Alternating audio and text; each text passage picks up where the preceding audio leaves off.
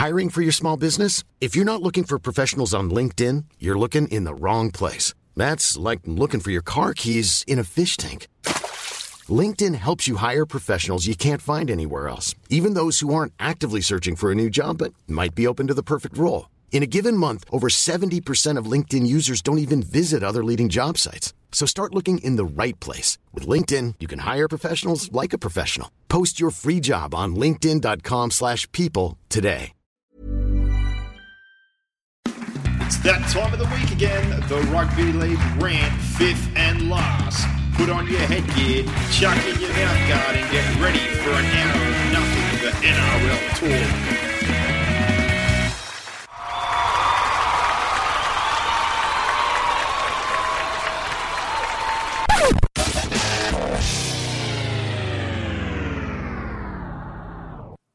Just one round remaining in the 2018 regular NRL season box head, and the top 8 is finally sorted. Looks as though the top 4 is basically all but done, given some for and against being about the only thing that's going to change it, and the bottom half of the 8 obviously all settled now that the Tigers had a loss on the weekend. So one round to go.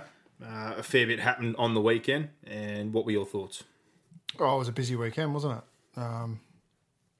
Obviously, the top 8 is now finalised, but that's the first time since, or as long as the records go back, that after the halfway mark of the season, the top 8 hasn't changed. So it's been predictably unpredictable, I think, would be the word. I think it's been predictable in that there's been a clear line between the best sides and, well, certainly the top 8 and the bottom 8. But within the top 8, good luck working it out. Melbourne look like they're going to win the minor premiership. They don't have a halfback, or they don't have a settled halfback. You've got South and the Roosters who have lost 2 and 3 in a row respectively. You've got Penrith and the Dragons who led the comp halfway through that are going backwards. You've got Brisbane who don't have a halfback who, you know, they're good one week. I reckon they've been pretty good for the last month, Brisbane, but it's just a real difficult one to work out. You've got the New Zealand Warriors who have the best away record in the competition. They're going to have to come to Sydney and win some games, so that puts them in good stead. Difficult. Very difficult. But it's good. I like it. I'm really, really looking forward to the finals. I haven't enjoyed the regular season, I've got to be honest. I think it's been, a lot of the games have been pretty predictable, pretty boring. I think the refereeing's had a lot to do with the way that the game's been played. So I think it's over officiated, and for a lot of teams over structured. But hopefully, come finals, the referees try and minimise their impact on the games, and the coaches let the players play, and we're going to get some good footy. Yep.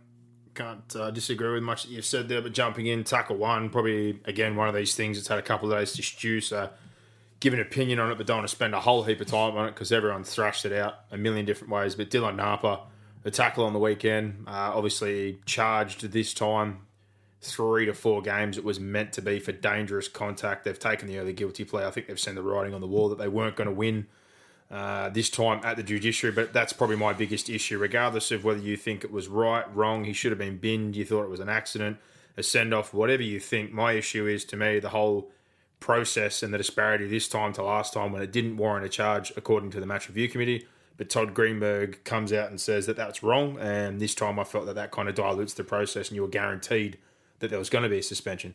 I don't disagree with the fact there was a suspension. I don't disagree with the fact that I think it's a technique issue that needs to be addressed with the fact that Napa loses sight of his target when he dips his head. His launch is good, but the other issue is he obviously is favouring his left shoulder, and that was a right shoulder tackle.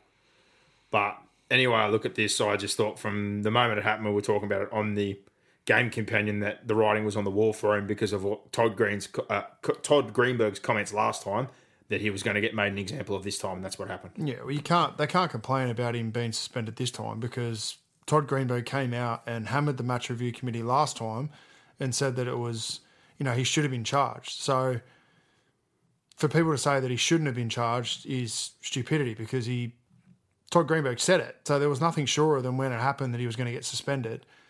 I think the biggest issue was how it was dealt with on the field. I said in our Game Companion, I think it's time, and that's a perfect example of why we should have an 18th man, or Dylan Napa should be off the field for as long as Andrew McCulloch's off the field. I don't understand how we still have it within the rules that Dylan Napa can commit a foul, whether intentional or not, and I don't think it was intentional, but that's not the argument. but he can commit that foul, and Brisbane are the ones who are at the biggest point of disadvantage out of that action. So Dylan Napa's definitely got something to work on with his tackle technique. But I heard Jake Friend yesterday, and he summed it up pretty well that, he's got two wrong. He's got two wrong, but, and the ones that he gets right are on highlights reels. So. He's been playing in the NRL since 2013. So if you want to go over the lifespan of his career right now, 13, 14, 15, 16, 17, 18, it's 6 seasons plus Origin matches. I'm pretty sure, I don't know, about injury and suspension that he would have played over 100 games right now. Yeah, he's got two wrong. And should you be punished for getting things wrong? I think the bigger issue, like we said again, technique. When he launches, it's vicious, it's brutal, it's awesome when it comes off, but if he's going to keep launching like that, he's got to have eyes on the target. He can't have his eyes down and his head down. It's the first thing that you've taught as a kid, as a 6 and 7 year old, and it's like he's a bull. He tackles like a bull, like sticks his head down and just whack. Well, Nate Miles used to tackle her a similar way and lead him with the head, and there's a couple of he got it wrong a few times as well. Exactly, but this is what people are getting at. There's past examples, and these two cases for Dylan Napa have been... What I can't understand, I watched the Big League Wrap last night, and Michael Ennis was on there, and he showed a screen, a side-by-side with both tackles, the Corbin Sims tackle and then the Andrew McCulloch tackle, and he said that they were different.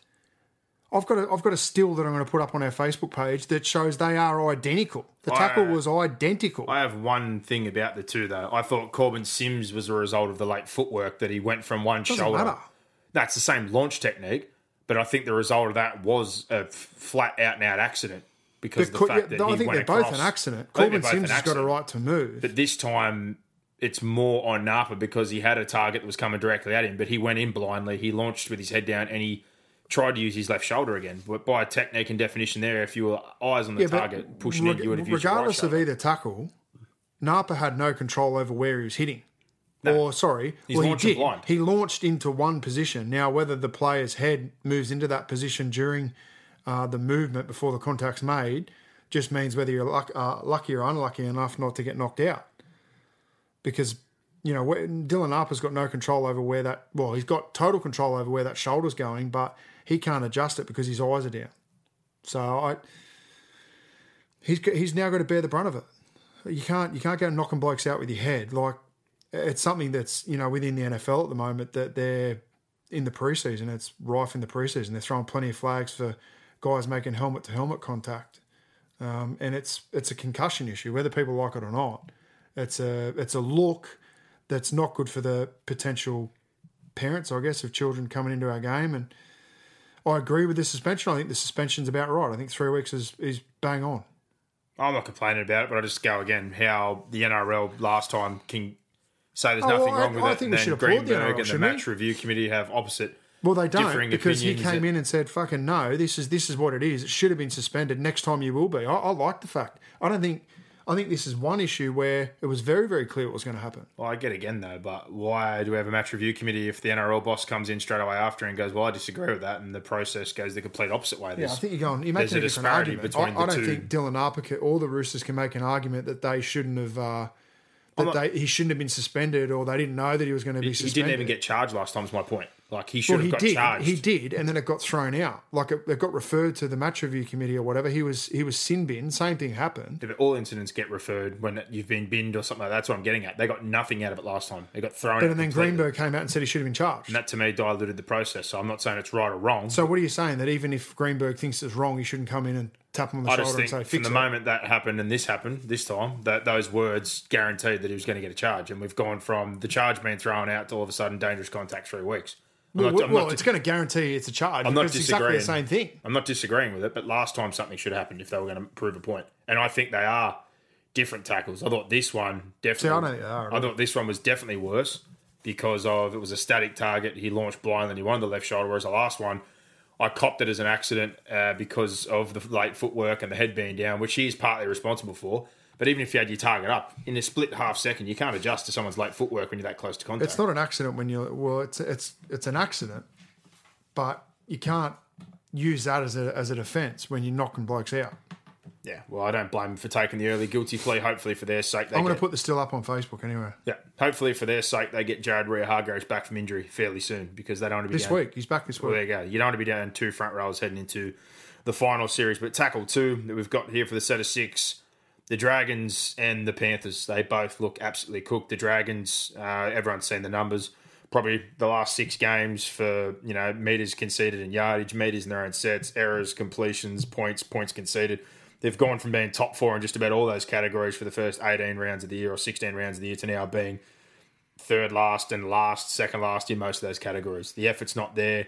Injuries have crept in. Vaughan's been ruled out for the season. Woodop, as we said last week, that shoulder injury is not something that you fix up instantly with a rehab. It's usually an 8 to 12 week rehab to avoid surgery, and he risks further injury. Now, Nightingale looks like he's done for the year. Nightingale's done. Aitken's done for the year with his hamstring. We already They're know gone. that The Dragons are Frizzell, gone. DeBellin have been playing needled up, so... Forget about all that. They're If finished. Widdop's out, they're done. Yeah. Widdop's their best player. They're finished. They're done. Absolutely Penrith cooked. are done as well. Penrith were... I thought they were bad the week before. They were horrendous on the weekend. Dragons players. And I love it how on 100% footy last night, Phil Gould can get on and bear criticism on the Dragons, but yet when Penrith comes up, there were some good signs. I tell you what, they were as bad as one another. And to go on about injuries and that as well, like they've had injuries throughout The Dragons year, have got but, more injuries than what Penrith do at the moment.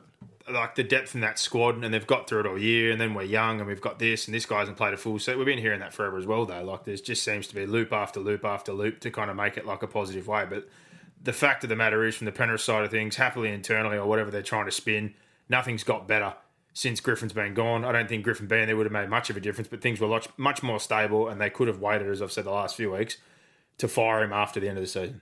But I think that was the time bomb that started it all. The stuff about Maloney apparently already been on the adder, and things have worn thin there. We know that he was in support of Griffin, so they've kind of just fallen on their own sword, in my opinion. And they wanted to go young and attack and upbeat and flair, but there's not much resilience being shown by the younger blokes. I'm not saying there's much being shown by some of the older guys to try to arrest things, but if you want to go in that direction and have a rookie head coach and a bunch of kids out there, you better make sure they're resilient and they've got the right attitude moving forward, because it could be turned into an absolute time bomb moving forward if they don't get the balance right. I didn't see any positives. They're both gone. Bullshit. See you later. Garbage time tries at the back end of the game, drop Katoa altogether, put a different hooker in, the edge players, the errors that are coming from some of their forwards, the just general effort. I thought Well, they they lost very Dean Farray now as well. He's busted his arm. Peachy and Egan, who are both... Whether Maloney comes back, he's not named. going to be 100%, but he's also... There's a blue there. There's been a blue there. I know for a fact there's been a blue there that Maloney's off with some people within the club. He was very close to Griffin. He's still getting along with everyone within the playing group as far as they'll play together, but there are some differences in opinion in terms of what should have happened in the Anthony Griffin situation. I know that as fact. Yeah, and like I said before, it just made no sense to do it when they did. All you had to do was hold on. If you're going to let him go through the season to get to that point, you should have just let it play out and then... Oh, he made the argument last night that this would have happened regardless of the coach. And we'll never know that. We'll never know that. So I think it's a pointless argument to have.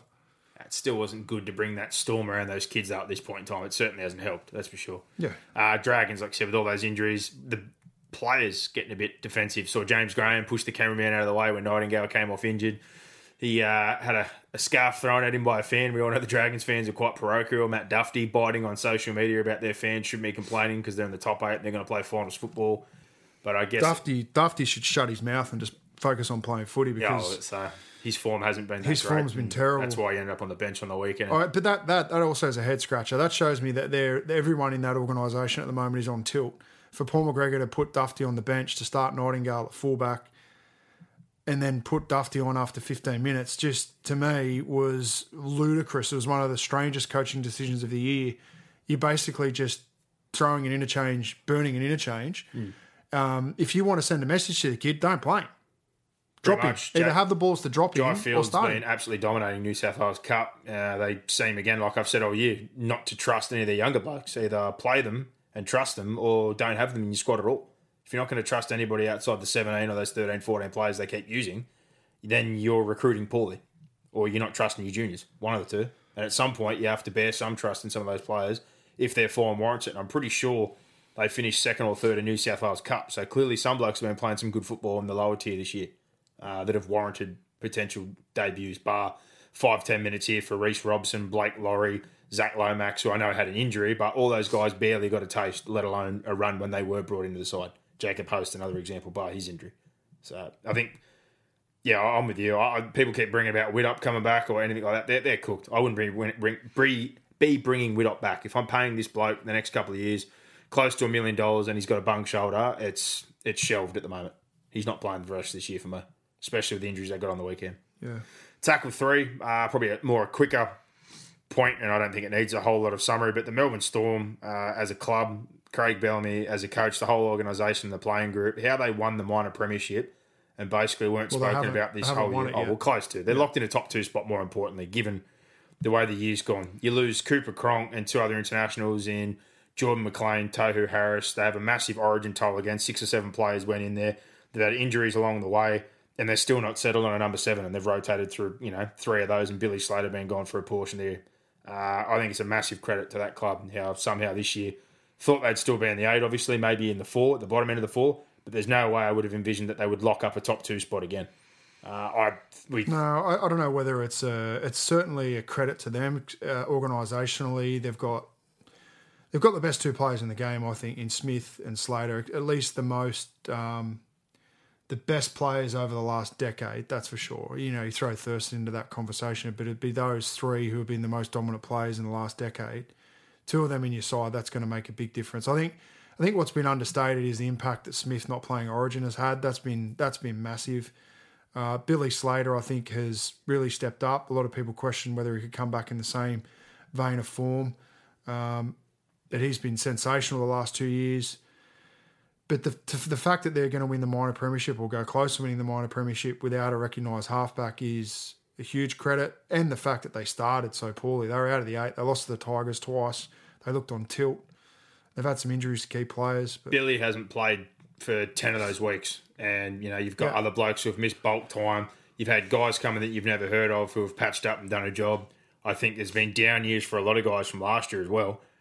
But that's more what I'm getting at. But I also think you then look and go, well, it's a reflection on the rest of the competition. The rest of the competition hasn't really. You still need to win those games and get those results and get through Origin and I get it. Lose Cooper Cronk and Tohu and McLean. It's been a hell of an effort to end up where they've ended up. And I'm still surprised without a recognised 7, Billy missing for a portion of time and those couple of players going that they've got there. So, yeah, hell of an effort by them there. Tackle 4 on the flip side of that, the Raiders, couple of big wins 2 weeks in a row, and the Bulldogs fans showing some hope. But on those 2 flip sides of things, if you're a Bulldogs fan, I guess you've got optimism to move forward. But if you're a Raiders fan, surely those last 2 wins just frustrate the shit out of you, given what could have been for this season. Yeah, I don't take a lot out into it because the fact of the matter is when their season was alive, they couldn't win games. Yeah, so it's pressure. Very easy for them at the moment to play off the cuff. They can play free and they can be happy and, we should be in the finals and yada, yada, yada. The fact of the matter is you threw so many games down the road. That's your issue, Canberra. It's fantastic that they're beating the Roosters and beating South Sydney, but the reality is they should have done it earlier in the year and they would have been in the finals. So where was the Titans win? And it frustrates the shit out of me and all these other ones, because I had them in my 8 and they should have been in the 8. But again, Ricky Stewart's got to put them through. I don't think a hard physical preseason. I think they need a preseason where they're really challenged in terms of their culture, what that organisation is about. When push comes to shove, where do they go? Do they really have belief? Do they really have trust in each other? It's easy to have belief and trust when your season's over.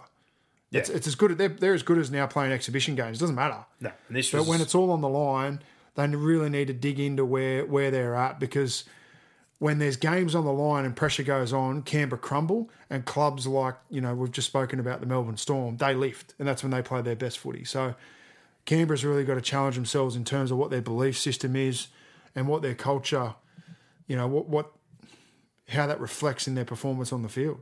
Yeah, and this was a point I made to a lot of people who were going, we beat these 2 teams we should have been in. It's like, well, you blew 9 of those games when it mattered. Blake Austin wasn't playing well when the pressure was on. He knocked back, and that was the other one on the weekend. I can't believe we're letting him go. We didn't re-sign him. He got offered $700,000 to stay. He knocked it back. All right? Then he played like absolute dog shit, couldn't tackle, poor form, got dropped the New South Wales Cup. This sudden vein of form now where people go, he's playing well. Exactly what you said. There's no pressure. There's no mental application. There's no worry about finals, media and expectation anymore. He's going to England. He's wiped his hands clean of having to play in the NRL and he's playing good football because he's pressure-free. No different to Junior Paulo, Shannon Boyd, anyone that went through a bit of a rough patch or poor form, they're all signed, going elsewhere. Finals are out of the picture. It's very easy to walk onto the paddock and give your all when you know the result at the end of the day is just a win or a loss and it has no bearing when you're moving on. And for the Bulldogs, I said same to a couple that wrote through saying, well, Mbaya's been poor at West, which I disagree with, and we're better off without him, and everything's looked better since him, Woods and Foreign, all that have gone. Well, much similar. There's no expectation on that side. All those kids have come in. They've been absolutely fantastic. From a Bulldogs fan perspective, I put the question to you, you've got your hopes up for next year now, don't you? With what you've seen. And regardless of salary cap. So now what happens next year if they come out and there is pressure and there is expectation, they're expected to get wins, and Lachlan Lewis and these kind of players that have come in and have done such a good job don't play quite the same way. So I'm not reading a whole lot into it now. I give them a thumbs up for effort and intent the whole year, and Dean Pay's done a fantastic job, but people banging that drum, let's wait to see all these guys have a pre-season, come back next year when they're actually playing under pressure again, and it's an NRL season where there's 2 points every week and finals are on the line and things are expected of them. Because right now they're basically getting a free run at playing NRL football. Yeah. Tackle 5, the Jonathan Thurston farewell. Couldn't have gone any better for what's been an awful year for the Cowboys, and Morgan only playing a handful of games injured, then he was done. Scott's in and out, their key signing. Jordan McLean breaks his foot, misses a portion of the season. He's been outstanding since he's been back in. A lot of those older backline members have come and gone and seen better days, and things have definitely been a struggle, and they've been all year, we'll do it for JT, we'll do it for JT. Well, of all the games they needed to do it, that was the one, and they certainly did that. You could not have had a better send-off and a better crowd and a better atmosphere, and as he's done all year, he threw the kitchen sink at Parramatta, and they absolutely blew them off the park. And I thought after the match he spoke very well, and he generally does handle himself just absolutely superb and all class at all times whenever he speaks. I think most importantly, it was a perfect performance. It was the performance that Jonathan Thurston deserved. They haven't got that all year. They've been good in some games, I guess. They've lost some close games. They've had their injuries. Thurston's had his up and downs in regards to his form, but he's playing as good as he's played all season, and they were super. I don't know what to make of Parramatta. I don't know whether they didn't turn up or they didn't get a chance to turn up. It's hard to know, but they're always in a really, really difficult position going up there and in front of a sellout crowd.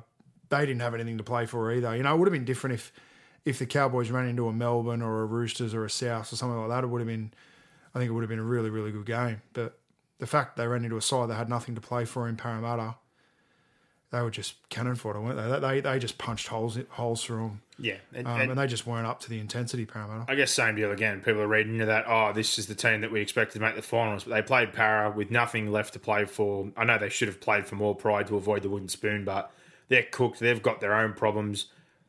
There's no pressure on the Cowboys. Those couple of guys that have been injured during the year have come back. There's a few changes in the back line and in player personnel that weren't there at the start of the year. You can't read too much into that one game and say they should be in the finals now. People are looking at the last few weeks going, this team, they should have done this earlier and they would have made the finals. It's done. Different mental application, pressures and expectation now that things are done. It's a completely Smart different man week once to told me you should never have a revision mirror in life. Tear it off, throw it away. You need to look ahead, not backwards. It doesn't matter. And the last one, the tackles here, is just the top 8. It's obviously settled now, but as far as looking at it and the way things are settled and who's got a chance of winning this thing, dear God, we've said this every single week. Melbourne has, hammered the Warriors, beaten the Broncos, but they've been beaten by the Dragons, which is early in the season. They had a close one with the Roosters, which didn't really matter because it was during Origin. Souths gave it to Melbourne. Sharks have beaten Melbourne twice. Sharks have lost to Brisbane twice. They've beaten Penrith a couple of times. They've lost to the Dragons a couple of times. Souths have gone 1-1 with, I think it was the Dragons. The Roosters, they've kind of split result there. I think they got the win there. New Zealand have hammered the Broncos. Broncos have beat New Zealand. Broncos bashed Penrith. Penrith have got flogged by the Roosters. It's just an absolute cavalcade of results. Yeah. And then at the back end, it's hard to draw a form line. But the only thing I will say is regardless of all the hastiness around the top 4 and the results on the weekend, I'm still not worried by the Roosters or Souths. And a big part of that is much like a Melbourne kind of setup. I think those players are just waiting for finals. And that's no different to when I look at the Sharks and I look at the way they're playing. And as good as a win that was in the weekend, I still didn't think they were that impressive. But similar to the year before when Luke Lewis said it, or the year they lost 4 or 5 and went on to win the comp, they look like they're just, doing enough to get themselves to finals and they're ready and primed to go. Yeah. Brisbane and Warriors, patchy form. Brisbane have pulled it together last month. Warriors have been up and down like a fiddler's elbow, but realistically now to that 8 and what we've got to finish with, the only 2 I'm looking at thinking they're making up the numbers, and I hope they don't end up playing each other somehow, and I don't think they will week 1, is the Dragons and the Panthers. The Dragons don't have the depth, and they didn't use their full 17 when they had the chance. So I think they're cooked, and Penrith, I think there's just been too much happen plus the injuries and all the inner fractions that I just don't think they can turn it around. So I'm hoping that those two are travelling interstate or out of country week 1 to play the Broncos and the Warriors, and we have those other 6 teams left over. That's what I'm hoping for. Yeah, I agree. I agree. I hope Penrith and Dragons are gone. And then we're going to have a good comp. Well, there you go. There's our set of 6 to start things off. We'll jump in now to our power rankings brought to you by Penrith Solar Centre. Do you know what hurts more than when your team goes down in a nail biter? It's getting slapped with a huge electricity bill and then biting your nails trying to pay it back. Take back the power from the electricity companies and generate it yourself. The team at Penrith Solar Centre are dedicated to providing you with the highest quality solar energy experience to make you and your family the big winners this season. Get on board with the Penrith Solar Centre. Chuck on the website, www.penrithsolar.com.au, or get into contact with the team there, Jake and the boys, on 1800 20 29 30 to discuss how they can make you the real winners this season. And power rankings. These are a bit awkward to do this week, that's for sure. But number 1 for me, I've left Melbourne. I don't think they're the most likely to win the competition, but the position they've put themselves in this week, I'm not reading a lot into the result. The fact they've locked in a top 2 spot, I'm going to give them benefit of the doubt that they're going to put full effort and recovery into week 1 and having to win that game. And I'm happy to say right now, if Melbourne don't win week 1 and move on to the preliminary final, they can't win the competition. But for now, I don't think they can win the competition even if they do go through. But I've got slim chances, but I've left them at 1 for that reason. 1. Number 2, I've still left the Roosters. The other night, I thought they threw the kitchen sink. They generated plenty of opportunities. They just had no patience, and their discipline was awful. So, again, I think everyone on deck. Slid for me, I've got the Sharks. There you go. Number 3. The Broncos. They beat the Roosters. They jumped the Roosters for me in my power rankings. Fair enough. Number 3, I've left South. Same deal. Anthony Seibold, he's a Melbourne product. They had a heavy start to the year. I think they've been loading heavy on the training and they're just waiting for finals. So I'm going to give them benefit of the doubt as well for the time being. And I expect them to get a win this week and start to build towards the finals. They've looked a bit flat. Yeah. Number 4. Number 4, I have the Roosters. All right. I've got the Sharks, and the same reason. I think they're primed. I think they're ready to roll, but I'm still looking at results that they've blown against Manly, the Sharks, and they've still been winning games along the way. But let's be real. The 2 close Broncos results, the Manly results, and a couple of ones they've blown, realistically, they should be up for the minor premiership, if not guaranteed top 4. But they've dropped some games they shouldn't have. Yeah. But I'm still looking at them, and they haven't been healthy all year. Not in major chunks, but it just seems every week someone's in, someone's out for the Sharks. So I think they're a prime candidate heading in, and I'll leave them at 4 for now. Number 5. Number 5, I've got the Bunnies. I've lost 3 in a row. I'm big on them. I think them and the Roosters are the 2 for me that I really want to be on to win the comp. But at the moment, I can't rank them any higher than 5th because they've lost 3 straight. I know they've lost against decent opposition, but... And that's another reason I've given them some benefit of the doubt. Yeah, I can't make any more excuses for them. Yep, fair enough. I've got the Broncos at 5, and the only reason for that now, there's been some good results, but I've still got the Bulldogs result in my mind. Still got the loss to Manly. There's still lapses there. I think over the past month in particular, the young forward pack again has been a bit more consistent. And Anthony Milford's kicking game, for all the criticism he's copped, it has become much, much better over the last 6 to 8 weeks. And Wayne Bennett, what a job he's doing, considering all the bullshit going off the field and all the circus that's going on. He's still got enough tricks in the kit bag, especially in the mental side of the game and bringing a group together to get this team firing. And I still don't know whether I trust him to go 4 weeks in a row in the finals, but I'll openly take my hat off and say, like I've said all year, that I haven't had a big rap on them, but it wouldn't surprise me again if they somehow made their way to the grand final. They've got some interesting stats that we're going to run through on the Broncos when we do their game review, but going well. Yep. Number 6. The Warriors. Warriors for me as well. Same deal. But I think the Warriors can win the comp. I agree. Same as the Broncos, but in and out. Are we now saying the Broncos can win it? Well, how can we not when they've rolled the Roosters twice, Souths twice, and the Sharks twice? I get it. The only question I have, I think in a perfect world, if they're top 4, they could win it. Yeah, that's what I'm saying. The 4 weeks, I can't. I'm not sure whether they can win 4 in a row. I'm not sure any team in the top 8 can win 4 in a row. I think week 1, if they get Penrith or the Dragons, especially the Dragons with the injuries, that's a mulligan. They get that one, they move on. Just the thing is, if you're... It's the 2 weeks after that worry me. I think if you're a top 4 team, you've only got to win 3 in a row. Yeah. And you can lose that first week. It's still that 2 weeks after that worries me. If they get the Dragons or Penrith, and they walk 4 in through, a row and having at least 3 of those away from home is going to be difficult. If they have to go into 2... But the Warriors got the best away record in the comp. I'm with you. And then again, like I was about to say, is regardless of what you think of Melbourne, they're the only team that have the wood on the Broncos, even though the Broncos beaten those other couple of sides. They've done them in twice. And the Broncos are 6-6 away from home. So there's, I don't know, but they've you have to give them some the thing love. is, the Broncos are playing good footy. They are playing But this good time football. they're getting better. And They've they've got better changed. as the season's gone on. They've adjusted. They played a final style of football the other night. They adjusted some bits and pieces, and they've honed it in the last few weeks. Wayne Bennett sides, when things get the most hectic and they get them under the most pressure, they just go back to the simple things. And they did That's that his on the coaching weekend. philosophy. Yeah,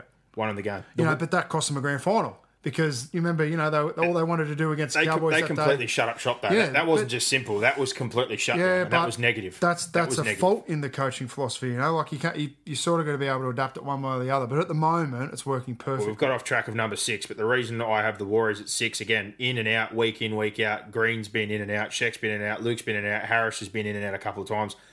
If they can just stay healthy and keep the group together, I think they've shown enough. They've got the 10th best defensive record, but I just did a lot of stats.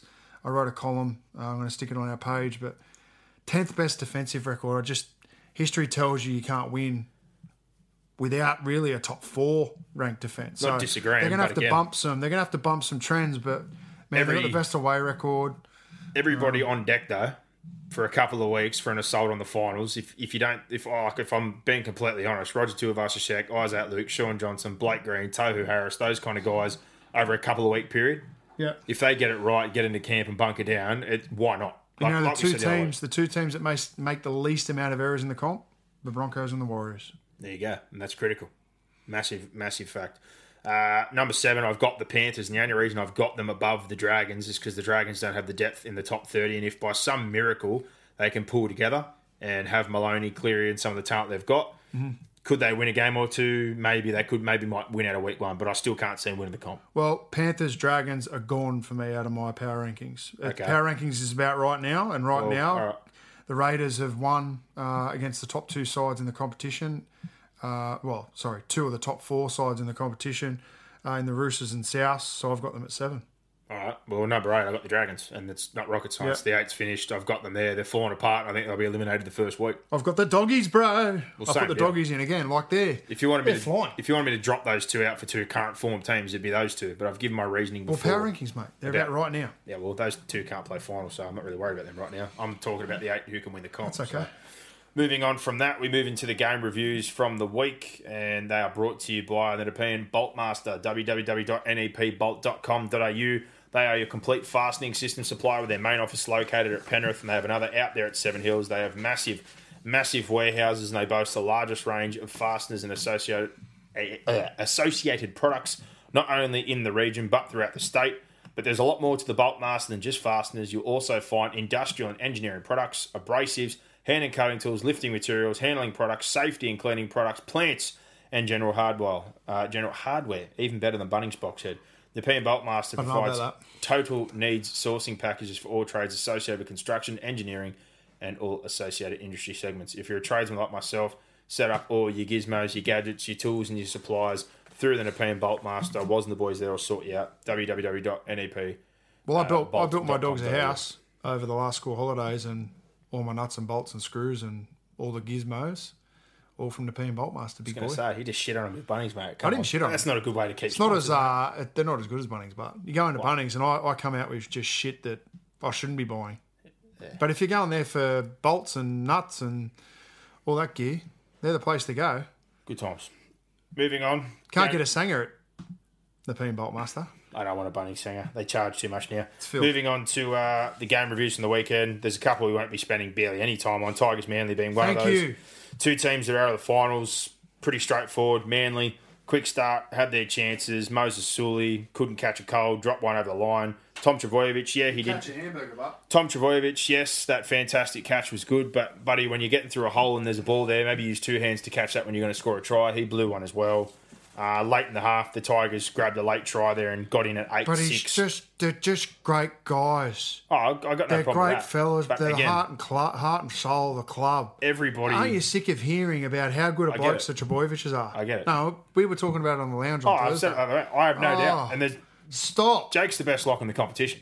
Andrew or if not close Johns, to. Andrew and Matty Johns should just marry the Trbojeviches. Everyone should marry the Oh, Trbojevics. my And I love God. them as players as well, but I don't want to hear all the time that they're the best human beings I'm in the world. over it. I'm sure there's Shut plenty of up. other nice people in the competition as well that Exactly. we could give a rap to. That's more my frustration. But Yeah. blown opportunities. Like the Cherry Evans try happened all too easily, and I thought the Tigers' attitude looked poor earlier. But second half, No resilience, 3 tries in 5 minutes. They absolutely crumbled Manly. They got torn to shreds. And what pisses me off again is they go through that soft period where the Tigers just absolutely shredded them and pulled apart. And Alex Twal makes like a 70-metre run as a front rower and tips inside. But the last 10-15 when they wanted to play, that forward pack, they can roll anybody.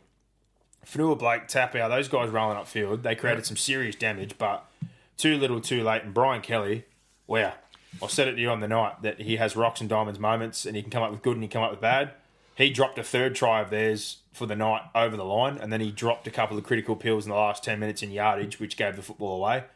The Cherry Evans kick, the way he set it up, I thought if you're going to try and hit one from there, you'd sit it up sideways like the kickoff. It's less accurate, but you get a bit more purchase on the ball. But, that penalty goal, I didn't think they deserved to win that game. But at the same time, I wasn't impressed by the Tigers.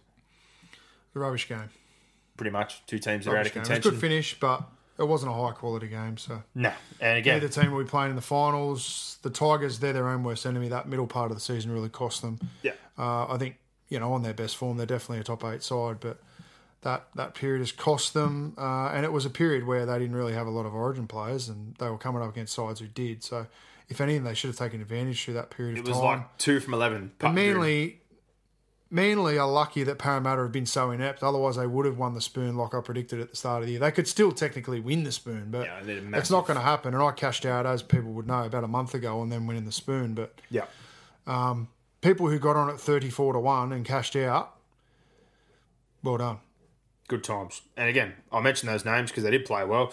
Tom and Jake were both good. Thought Cherry Evans was solid. Those 2 front rowers, though, Tapau, if he ends up somewhere else and there's still rumours where he's going, that's a massive move for a club. And I'll happily say right now that I think that Adam Fanua Blake's turned into one of the best front rowers in the comp. He's had an outstanding season, I think. And he was very, very good. Tigers. We spent too long on this game. Kevin Aguama, his send-off game, he played well. Alex Twal, I think he's been pretty consistent and good all year. Brooks, I think, has definitely won that battle out of who's better out of him and Moses. Brooks has had a very, very good year. So I think there's some positive to take there. But again, Mitchell Moses won Nick Tedeschi's Willie M. He deserves more than a Willie M. Wrapped it up with a round to go. Deserves a lot more than the Willie M. Warriors, Penrith, 36-16. Not a true reflection of the game. They got some garbage time tries late. They're absolutely disgusting. Injuries or not, there's no effort. Absolutely cooked. Nothing's improved. Their defensive intent, their carries, they got absolutely nothing inside 20 in attack. They look like they just don't care, and they're fried. And those young blokes, the resilience is not there. The older blokes, Tamau, Merrin, it doesn't matter what they do. It's not enough to arrest what's happened over there. And I think, again, that time bomb that got dropped a couple of weeks ago is just blowing the joint to pieces. Looks that way. I'd rather focus on what the Warriors did. The Warriors were great.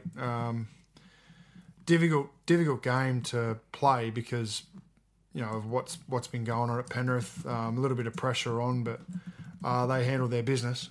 100%. And the right edge in particular with Tohu Harris back, I've harped on about it all year, but he was such a good buy, and when he's there, it just makes things better. It's almost a little bit like Wade Graham does for Matt Moylan. It takes a bit of pressure off Sean Johnson. It makes that defensive edge much better, and he's also got the ability to run, ball play. Sean Johnson had an outstanding night. Fusi Tua's hat-trick was electric. Some of the offloads in that team. Adam Blair, I have to give some credit. I think he's had a really good year going back over there, and I questioned the signing when he first went back there. It was a good night all around. And again, when Blake Green's in that side as well as Tohu Harris, I think both of those guys are a massive help to Sean Johnson, not only on his edge, but just for kicking and pressure and him being able to pick his moments and play his football. So, good signs there. But again, just they need to be healthy moving into the finals. They can't have these guys dropping in, week out, and spine changes. It needs to stay as is. And obviously, I mentioned Blake Green. He didn't play on the weekend. It was Mason Lino, but Blake Green needs to get back into this side, and they need to find that balance, much like he has when he has Tohu there. But it seems that one of those guys has constantly been in and out, as well as Johnson, who missed a few games, and Sheck, etc. But for Penrith, I say no more. They need to just turn something on, but I can't see it right now. I can't see it at all. And I don't know how many video sessions or chats or talks or bits and pieces they can have over the next couple of weeks, but it's going to take a miracle in attitude change in that group coming together like we spoke about last week for anything to happen week 1 of the finals for them. Because right now, I can't see anything. They're going nowhere. There's a flat line. Cowboys, Eels, again, doesn't need much to be said other than the Eels were absolutely disgraceful. The Cowboys blew them off the park. You could see in the first 2 minutes with the roll on. I will say that I thought a couple of the penalties were given quite easily towards the Cowboys, but again, sold out crowd. Jonathan Thurston up there against a team in Parramatta that have 0 to play for, have been ill-disciplined and poor for the whole season. It showed 64% possession to 36, 2,000 metres to 1,000 metres. They completed it 90%, the Cowboys, to 67. They gave them nothing. They gave them absolutely nothing. The roll-on that we've seen the last few weeks from Scott, Tamalolo, McLean makes you think about what could have been if those guys were there and not leaving Tamalolo to always take that one carry for a quick play of the ball. They've also been able to use him on an edge along with Hess and deploy those things we talked about before the season kicked off. And again, it's just a question of what could have been, but too little, too late. The most important thing is they put the effort in, they played a good game of football, and they dominated and sent Jonathan Thurston out on the right note, because this season in general, for the career he's had, is not befitting of the player that Jonathan Thurston is. Well, it's not, no. But I'm just glad that he's going out playing good footy. They've got to win. They're going to go to the Gold Coast this weekend. I think they'll tear the arms off the Gold Coast if they play like they did against Parramatta. That's a sellout. It's in Queensland. I think it's all good. Best way to finish You can forget, they put 40 on the Titans this week, which I think they will. The season will be long forgotten or quickly forgotten. Yeah. If they finished the season the way that they were playing through the middle part, it would be, his legacy would definitely be damaged, but he was close to the best player on the field on the weekend, and if he can put another good performance in this week, it's just going to make sure it's a fun ending for everyone. On the flip side of that, you can't feel too sorry for him, because he still had one hell of a career all those other years. I don't feel sorry for him at all. He's won everything in all levels of the game. It's a blip on the radar. I know it's at the back end. Did he maybe go a year too long with the shoulder? That's neither here or there. The one thing that is never, ever going to leave him is that competitive spirit, and hasn't this year. So if you want to see something that typifies his whole career, regardless of where they finished on the ladder and the way they've played, watch every single game this year, and I can guarantee you will not find a game where you say Jonathan Thurston didn't try. Yeah. He's busted his ass again this year, regardless of the circumstances, scoreline, and play personnel on the field. Parramatta, all I can say is they've been shit this whole year. The club's still an absolute shamble. They need to sort out the off-field setup. They need to sort things out in the playing group. They need to sort their culture out. Is it Moses? Is it Norman? What's the problem? Cut the cancer out. Move on. Brad Arthur, full respect to everything you've put up with in the past, but this year was his doing. This was his player roster. This is his moves. All the brownie points he had are gone. Next year, he is on the chopping block if things don't turn around. Absolutely. And it's going to be hard to turn it around, I think, in 1 year. But that's the way the NRL works. They haven't recruited well. Well, Junior Paulo for about $800,000 is ridiculous. They're going to probably keep Hayne, and besides that, I don't know what else they've got coming in. I can't think of anything else. Sean Lane from Manly. Sean Lane, There's not a whole lot else. So, pressure's on. Canberra versus South. This one, fast start for South. Couple of soft tries down in Canberra's end. I sat there and thought, well, this is not looking good. Looks like Canberra may have packed things up on Monday. The edge players being back for South, they look better early on in yardage, a bit more cohesive on those shift moves. Greg Inglis on Joey Leilua was the poorest one-on-one miss you could possibly see. Cody Walker back to the guts. 4 players missed him, but I don't know about Cody Walker on Blake Austin was a pretty poor miss tackle. I said both of them were poor, and 4 other blokes missed him as well. But the biggest alarm for me for South is early in the year, even though they were playing that open style of football and very, very attacking, there's 2 things that were very evident, and that was there was good discipline and there was low errors. That's been getting worse and worse during this little streak here. There's been errors creeping into their game. There's been poor discipline. And I felt like for 60 minutes of that game, all I did was watch South defend their line quite stoutly, particularly in the first half, but then go to get out of yardage and drop the ball and give away penalty after penalty after penalty and just burn all their petrol. And there was nothing left in the tank. And why I credit them in the first half for the way they defended their line, if you give Canberra gluts of possession, you spoke about it many times before, if there's one team you don't want to give back-to-back possessions to or give them momentum, it's Canberra. And Canberra, to their full credit, even in those ones that South defended, I'm going to give them some credit for the shape they threw. That's the best shape and structure they've ran all year. They were getting back to the middle of the field. They were running double leads with forwards, quick play the balls. Hodgson's deception out of dummy half. They found numbers both sides each time, and they had South scrambling left, right and centre. The amount of broken tackles from Leilua, Rapana, the edge back rows, Papali, etc., South did well not to get beaten by more, which is one thing I will take out of it. But it is alarming when you start the year off so well and you're able to balance things out. But on the weekend, 17 drop balls and 11 penalties is not acceptable. And that's the biggest thing they need to clean up quicker than anything else. Canberra, though, outstanding. Held the football, completed high, got points down inside 20, took their opportunities. I thought their forward pack was absolutely outstanding. Austin, again, with the pressure off, Paulo, Boyd. All these guys are playing well because their futures are sorted. The season's done and there's no pressure on. So correct. For all the people banging the drum, I can't believe we're letting him go. He had a $700,000 contract on the offer on the table. He didn't take it. And when he was under pressure and needed to play to earn the contract, he couldn't do it. So let that conversation stop right there with people that are beating that drum. Yeah. Plain and simple.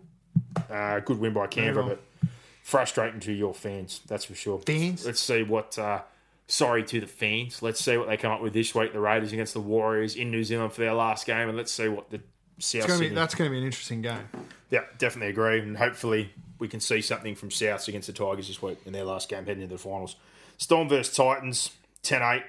I literally felt like we watched the same half, but for both teams the opposite way around. In the first half, it felt like it was all Titans. They were rolling upfield. They had control. They had plenty of opportunities inside 20. They weren't able to bank all of them, but they were just all over Melbourne like a cheap suit. Melbourne struggled in yardage. They were very poor. Fifth tackle options and just the effort wasn't there and errors. And no doubt in my mind, they got an absolute massive spray at half time and it flipped the opposite way. Melbourne had all the roll on. Melbourne were pushing upfield. Cameron Munster, Billy Slater was absolutely outstanding. But for the first time, possibly in the season, or one of the rare times this season, I thought the Titans were really, really good defensively and scrambled really, really well and did. Yeah, they were. But the try they let in, the Curtis Scott try was really, really poor. I thought the Titans were the better side for 60 minutes, but that's the story of their season. They haven't been able to transfer periods of domination into points or enough points to win games. And the one team that you've got to transfer possession into points against is Melbourne. Yeah. We never applied any scoreboard pressure. It was a 10 points up or 8 points at most. Melbourne are never worried catching up from 8 behind, and they did it easy. Bit clunky for them. Some players missing. Chambers suspended, Vunivalu, Nelson, etc. But Smith's busted as well. Yeah, Smith wasn't great, but Billy Slater was exceptional. He stepped it up another gear. Cameron Munster with that elbow the night, he was exceptional as well. Like, I know all these other clubs are after him, but if Melbourne were to lose him, I'd be absolutely devastated. He's an exceptional football player. Everyone just kind of chipped in, but it was frustrating. I thought they should have banked more points. Justin Olam in particular, he put his foot out once, then he had a clean break early on where I think Billy or someone threw him a pass and he dropped the pill. There was a couple of just spoiled opportunities that you don't generally see from Melbourne, but at the same time, I think they've got the second worst completion rate in the competition this year. So going into finals, again, it's all good to be top 2 and top 3 in defence and attack, but if they're not going to complete well in the finals, they're in big trouble. Who are we talking about? Melbourne. Completion rate? They're one of the worst, I think, error-wise in completions in the competition. They're right down the bottom. Errors, they make the 4th most in the comp. Yeah, and completion rates, I'm pretty sure, is somewhere down in the bottom 2, if I remember what I saw the other day, unless that's changed. But I think the big thing for me... Well, if you're high in errors, you're going to be low in completion rates. So the big thing for me is this week, I'm pretty sure they've named as full strength aside. They make the most handling errors per game. Yeah. So they've named them and the Roosters the fullest strength side they can possibly have at the moment. But I looked at it and thought, I honestly would not care if we finish first or second. I'd rather rest Smith, Munster, anyone who's got a problem, and try and get into week 1 and just assault whoever we play. Because I think if they don't win that prelim final, they've got no chance of moving on to the grand final. The first qualifying final. And I still don't think they can. I still don't guarantee they'd win week 3 if they got there. But I don't think they can survive. They're a much better chance if they've got rest and they're at home. Exactly. So I get that. Look, if they get to week 3, I think the one thing that everyone's overlooking is that they're the best defensive side in the comp. So that's going to stand them in really, really good stead coming into the finals. I've just got concerns over their attack. Oh, yeah. And I have no question that Melbourne are going to be the best defensive side in this final series. Yeah.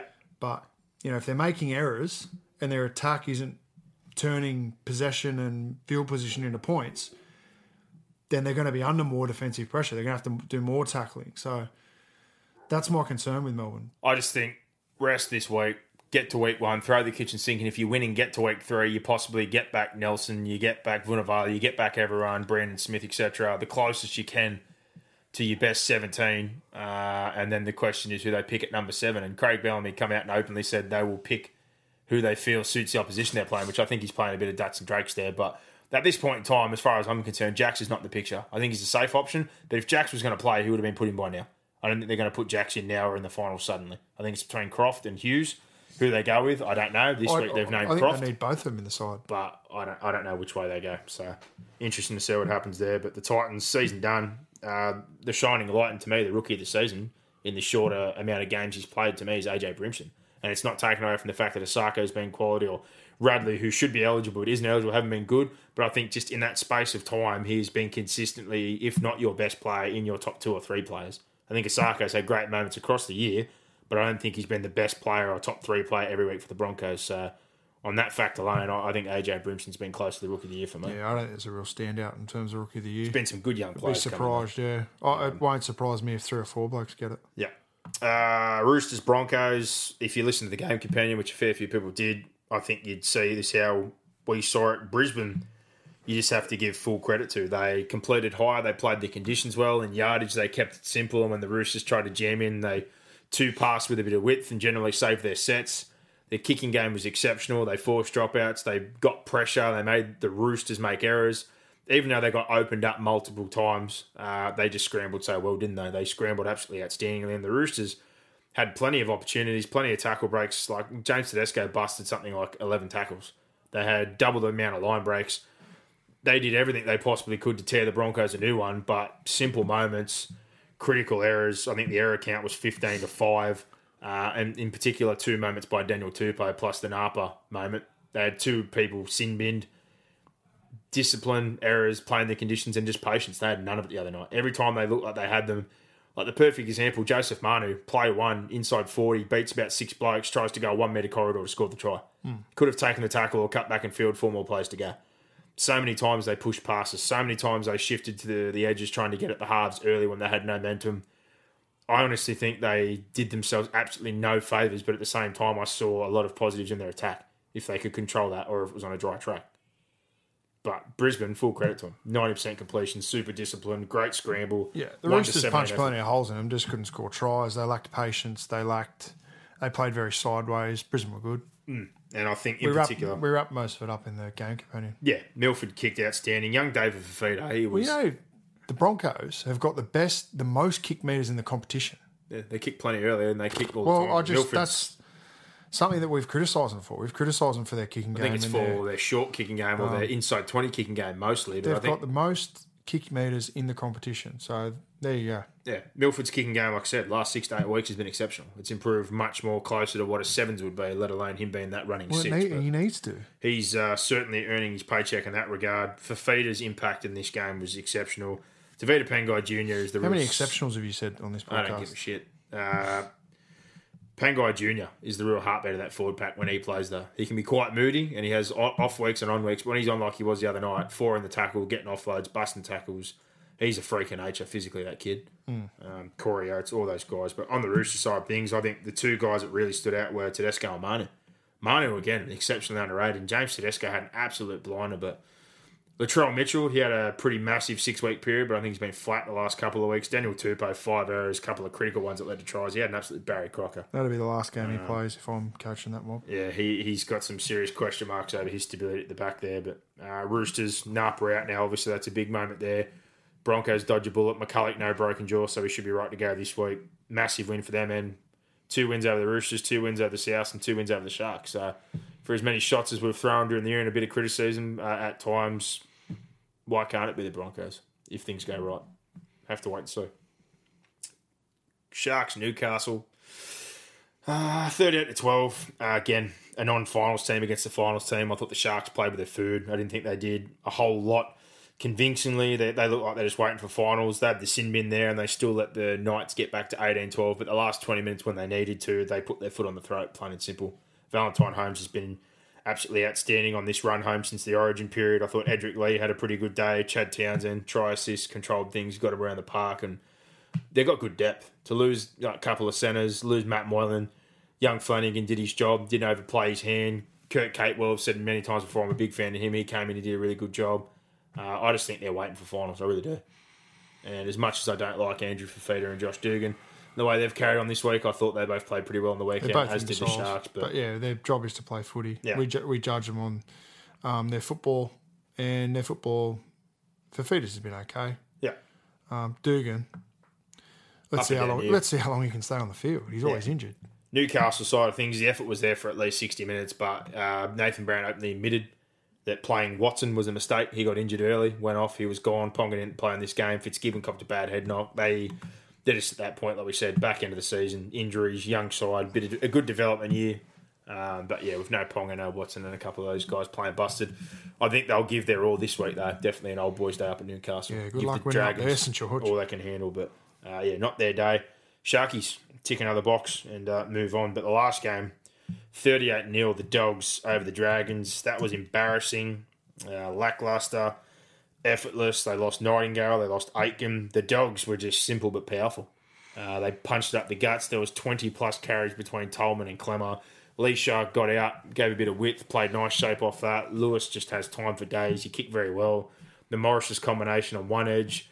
The kick return stuff was the most exceptional thing. The yardage and the creativity from Hopewade and Remus Smith and these guys at the back. That hole he hit for his third try was absolutely beautiful. And you could see it unfolding as soon as Hopewade started drifting across field. But at the same time, if you want to find the biggest thing of questioning effort and attitude of the Dragons, to come up with a broken line like that hole you could have got a BW through when Hopewade passed that ball. No, the kick chase is poor. But That's the little things in your game you've got to get right, and they're not getting right at the moment. It's attention to detail. It's a lack of effort. It's a lack of concentration. Can't defend them. No, you can't defend what they're doing. No, you can't. And again, plenty of criticism just for Ben Hunt, but I don't get why it's all only at Ben Hunt. That forward pack and all those other players needed their job for your halves to do anything. He was awful, don't get me wrong, but as a whole, they were dreadful. I think one of the only blokes I think could hold his head high, and he did make a few errors, is Jordan Pereira. Jordan Pereira's yardage work and some of his carries, and just he was in absolutely everything, and he busted his ass. But there's not many other guys for the Dragons I could say gave 110%. That's for sure. They were disgusting. For the Bulldogs, like I said, tick all the boxes. All these young kids, there's plenty of positives, but let's see it next year when there's expectation. But exceptional finish of the year for the Bulldogs. Great effort on the weekend. And Remus Smith hat-trick is a stock standard hat-tricks when you just get blokes who jump over in the corner. You're not going to see 3 better tries. Yeah, the 2 long distance ones were exceptional. But that corner finish with the hand swap, the fend, and then transfer it back into the handy grounder, that's one of the best finishes you're going to see as well. Yeah, he's had a great impact since he's come back in and started playing some first grade. But there you go. There's all our game reviews from the weekend. Move on now to some fan questions, Boxhead. One of the first ones we've got here is, I'm a Dragons fan, but why would Mary make so many positional changes before kickoff after we finally cracked the win? He likes your idea, Boxhead, of minimising interchanges down to 6 and feels that free throw rugby league comes at the end of the match, but would love to contemplate a substitution instead. Have 6 people on the bench to cover more positions, but you're only allowed to make 4 changes. Thoughts? Yeah, it just means that 2 guys aren't going to play every week. Yeah, it's a bit awkward. So that's not going to happen. I don't see why they can't just have an 18th man on the bench. That's the only real change I make. I think we've got to go to, I'd even like to see it go to 5 interchanges. 6, it'll probably go to 6 initially, but I'd like to see it go to 5. Ryan Reynolds here from Mint Mobile. With the price of just about everything going up during inflation, we thought we'd bring our prices down. So to help us, we brought in a reverse auctioneer, which is apparently a thing. Mint Mobile Unlimited Premium Wireless. How to get 30, 30, bit to get 30, bit to get 20, 20, 20, bit to get 20, 20, bit to get 15, 15, 15, 15, just $15 a month? Sold! Give it a try at mintmobile.com/switch. $45 up front for 3 months plus taxes and fees. Promo rate for new customers for limited time. Unlimited more than 40 gigabytes per month. Slows full terms at mintmobile.com. 5, maybe even 4. So once you're on and you're off, you've got to stay off. But that's going to be hard again with concussions and things like that. So yeah, and that's from I'm Not Hanging With You Guys, from Jeff Sims. He loves a podcast as well and says, from a Para fan, would love to see Manly go to ease some pressure on our basket case of a club. Do you boys think a team like Manly would relocate somewhere if the NRL offered a cash injection? No.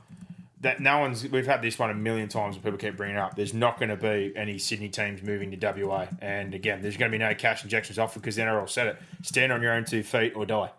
Expansion he's got here, we've said that a million times, it needs to happen, but you need to have the right things in place. You need to be keeping these young guys that are going to England too early over here for depth if you're going to possibly expand to 18 or 20 teams in the future. But financial stability is needed all throughout the game, first of all, before they can even think about making moves like that. Dan, the Sportress, says he's interested in how much we know or think training loads for finals are impacting the player of the Storm, the Bunnies, or the Chooks. Could the fact that the 8 was fairly settled a while back have influenced how hard they've been training? Yeah, I think it would have, but how do we know? We don't know unless you're there. But I'd be surprised if the teams that look like they were going to be top 4 in Roosters, Storm and Rabbitohs haven't been doing heavier training loads. Yeah, and we've seen it in the past, or Melbourne have basically released facts about it. You know, Seabold's been part of that setup as well, and the Roosters, Trent Robinson's got all the gizmos, gadgets, and one of the better sports science setups. A lot of those teams, when they are, 5-6 weeks out, will have a heavier period if they've got points banked to top things up, and then they'll rest a little bit more into this period to try and kick on home. We've seen Melbourne do it many times before. Wouldn't be surprised if Seabold's doing it now, but yeah, it does happen if you do have points in the bank, basically. JDHD, how many times do I have to sit and watch the goddamn Dragons do this at the business end of the season? So frustrated many, many weeks. They've got a lot of injuries, but their effort's just shit. Yeah, there's no doubt about that. And they look rattled. They look like they don't have answers. So it's going to be interesting. Simon Fraser, why does Ben Hunt either look like one of the game's premier players or a reserve grader? He's got absolutely no in-between. It's fair. Can't argue. Can't argue. Zach says form teams on last week's results of Sharks, Broncos and Warriors. Are the Storm, Roosters and Rabbits just waiting for finals, or are there concerns for their fans? There's concerns, but they're not major concerns. I'd be concerned if they lost first week. Melbourne's bigger concern is what we said before, health. Like to lose 4 or 5 players last week and have a couple of guys playing busted, and just in general, I think they're kind of sitting there ready to be taken. The Sharks. The 2 top 4 teams that lose first week and have to play probably the Warriors and Broncos are going to be concerned. Yeah, no doubt. That's going to be difficult. Di Henwood, one of our favourites from over there in New Zealand, says, question for the potty. Sprays from coaches, do they work with a younger generation of player, i.e. the Ricky Stewart spray that's doing the rounds? Well, the Ricky Stewart spray that's doing the rounds are fake. Yeah, I think people, if you listen carefully, it's actually an AFL spray. It talks about the 22 players and kick forward. That's been around for a while. But young players, the millennials especially now, are very, very different, aren't they? Compared to They're different. Possibly our generation, or you're a couple of years older than me. But I think spray is something that needs to be rare, realistically. Once or twice a season. You can't unleash on everybody. As far as individual sprays or pep-ups or bits and pieces at training or gym or field, or that's kind of a different story. And some guys need love, some guys need a pat on the back, some blokes enjoy getting challenged. But as far as a whole group or going in and unleashing, it can't be a weekly occurrence. It just gets old real fast. The players just don't pay any attention. So if you're going to unleash one, it needs to be at the right moment. And like Brock said, it's got to have some real bloody purpose to it, and it can only be a couple of times a year, that's for sure. Paul Rainwright, just disappointed with the Dragons, was at Kroger. We had everything to play for and didn't turn up, but he enjoyed the Broncos' performance, thought they were tough and wanted it more. Yeah, they did. Like, hard to argue. They did. They definitely wanted it more. They played smarter, and they played with more want and desire. There's a bit of Dragons bashing going on here. Wombat says, how much extra do players need to get paid to go to the Dragons? Ugly scenes on the weekend of players being abused by fans. Would you want to go there? I'd want to go. I think they've got a quality roster, but they've got some crazy fans. But a lot of clubs have got crazy fans. Expectations, particularly in Sydney. The fans in Sydney are crazier for their club team than what they are for their state team. So those people in Queensland, imagine, how crazy and parochial you guys are for your Origin side. That's what these Dragons fans are like with their club side. Yeah, well, no different. The Broncos and a couple of sides in particular, that's what they lean on. Yeah, I don't know whether the Broncos fans are as crazy, but, like the Bulldogs fans are definitely as crazy. Manly and Parramatta fans are pretty parochial. Like, it's very tribal in Sydney. Yeah. Crackers drove 4.5 hours to watch JT one last time. Just goes to show how important player attitude is. Every player that makes the NRL is talented. No team was going to beat the Cowboys on Friday, and conversely, any team was going to beat the Dragons on Sunday. So, attitude... Big difference in attitude in those two games. Can definitely agree with you on that one. Here we go here. Calvin Hewitt, do you think he would have got 3 weeks? He's referring to Napa if they both ended up the same way. And he was talking about both players ended up knocked out. I think we said that last time. For the Corbin Sims one, if they clashed heads and he was on the ground, KO'd and had a broken jaw like Corbin Sims, would you sin bin him? This time, similar deal. If they had a head clash and he was out cold, well, it's the a hypothetical question because it didn't happen. I get that, but it's got some relevance, that's for sure, if he was injured as well. And we called it an accident. So, well, what if Dylan Napa came off worse than what McCulloch did? What if McCulloch gets up? You're going to sin bin McCulloch? You can't sin bin McCulloch, but if you had a head clash and both blokes are injured, it's an awkward situation, that's for sure. Simo, hey lads, where does Kyle Flanagan fit with the Sharks next year? What do you make of him? Are you coming round for the Sharks for the premiership? Well, Kyle Flanagan's a half. He's an out-and-out half. That situation with Townsend and Moylan would, I guess, depend on Valentine Holmes. If they somehow release Valentine Holmes and they didn't pick up Ben Barber and Moylan went to fullback or Dugan went to fullback or something. They'd be mad to let go of Holmes. I know, I get that. Even if he wants to go, I wouldn't be letting him go next year. I agree with you there. No. But Flanagan's a half. That's where he's going to be playing. I think next year he's still going to have his path blocked, but good spot to sit there and develop, that's for sure. He's a hell of a player. Coming around for the Sharks for the premiership, well, I was keen on him. Box, have your thoughts changed at all? No, I think they can win it. Bit of a dark horse? I think they can win it. Good luck picking who's going to win it. Yep. Dragons man forever. Boys, thoughts on the Dragons at the moment. 4th year in a row that we've started well, slid down the ladder. Should we be happy to make the 8 with Marius coach? He's inept as a tactician and motivator. His time should be up, in my opinion. Thoughts? Not a big fan, old Joey. There's a few regulars that not a big fan of Mary McGregor. Well, I think he's really put himself in the crosshairs after the weekend. Not putting Dufty on the bench and not just dropping him altogether, and it was just a schmozzle. And the fact that it was the day that they farewelled Lance Thompson, it was a big day at Oakey Jubilee. It was Jason Nightingale's farewell home game for him to get pumped. They got pumped. They got absolutely whacked. They were disgusting. He's under some pressure, definitely. Janice Matthias, he's another Dragons fan, says, why does rugby league suck so badly? Well, I guess, again, the negative thoughts are creeping in. Why do we even read that? Move on. Oh, well, I'm just saying. The Buckster, something that was overlooked in the last couple of weeks is the retirement of Matt Chechen due to the abuse and threats he's been copying from fans. It saddens me that the best ref in the game doesn't feel comfortable doing his job anymore. What are your thoughts? I think it's a combination of that, but I also think, like you've heard in the background, there's a lot to do with the way things are going down in that referee group and the politics behind it and the running of it by, the brotherly trio there in the NRL. I think it's pretty poor that he finds that he doesn't want to referee anymore for those reasons that we've heard internally, but also from what's happened from fans. Fans need to lay off refs, and we've said it a million times. You abuse them and you got parents and crazy people out there that jump on park football fields, and you wonder why we don't get quality referees or you can't get kids to referee at junior level football. Referees are human. They're going to make mistakes. At times, yes, there are some things that are frustrating, but the treatment of them at times is absolutely disgraceful.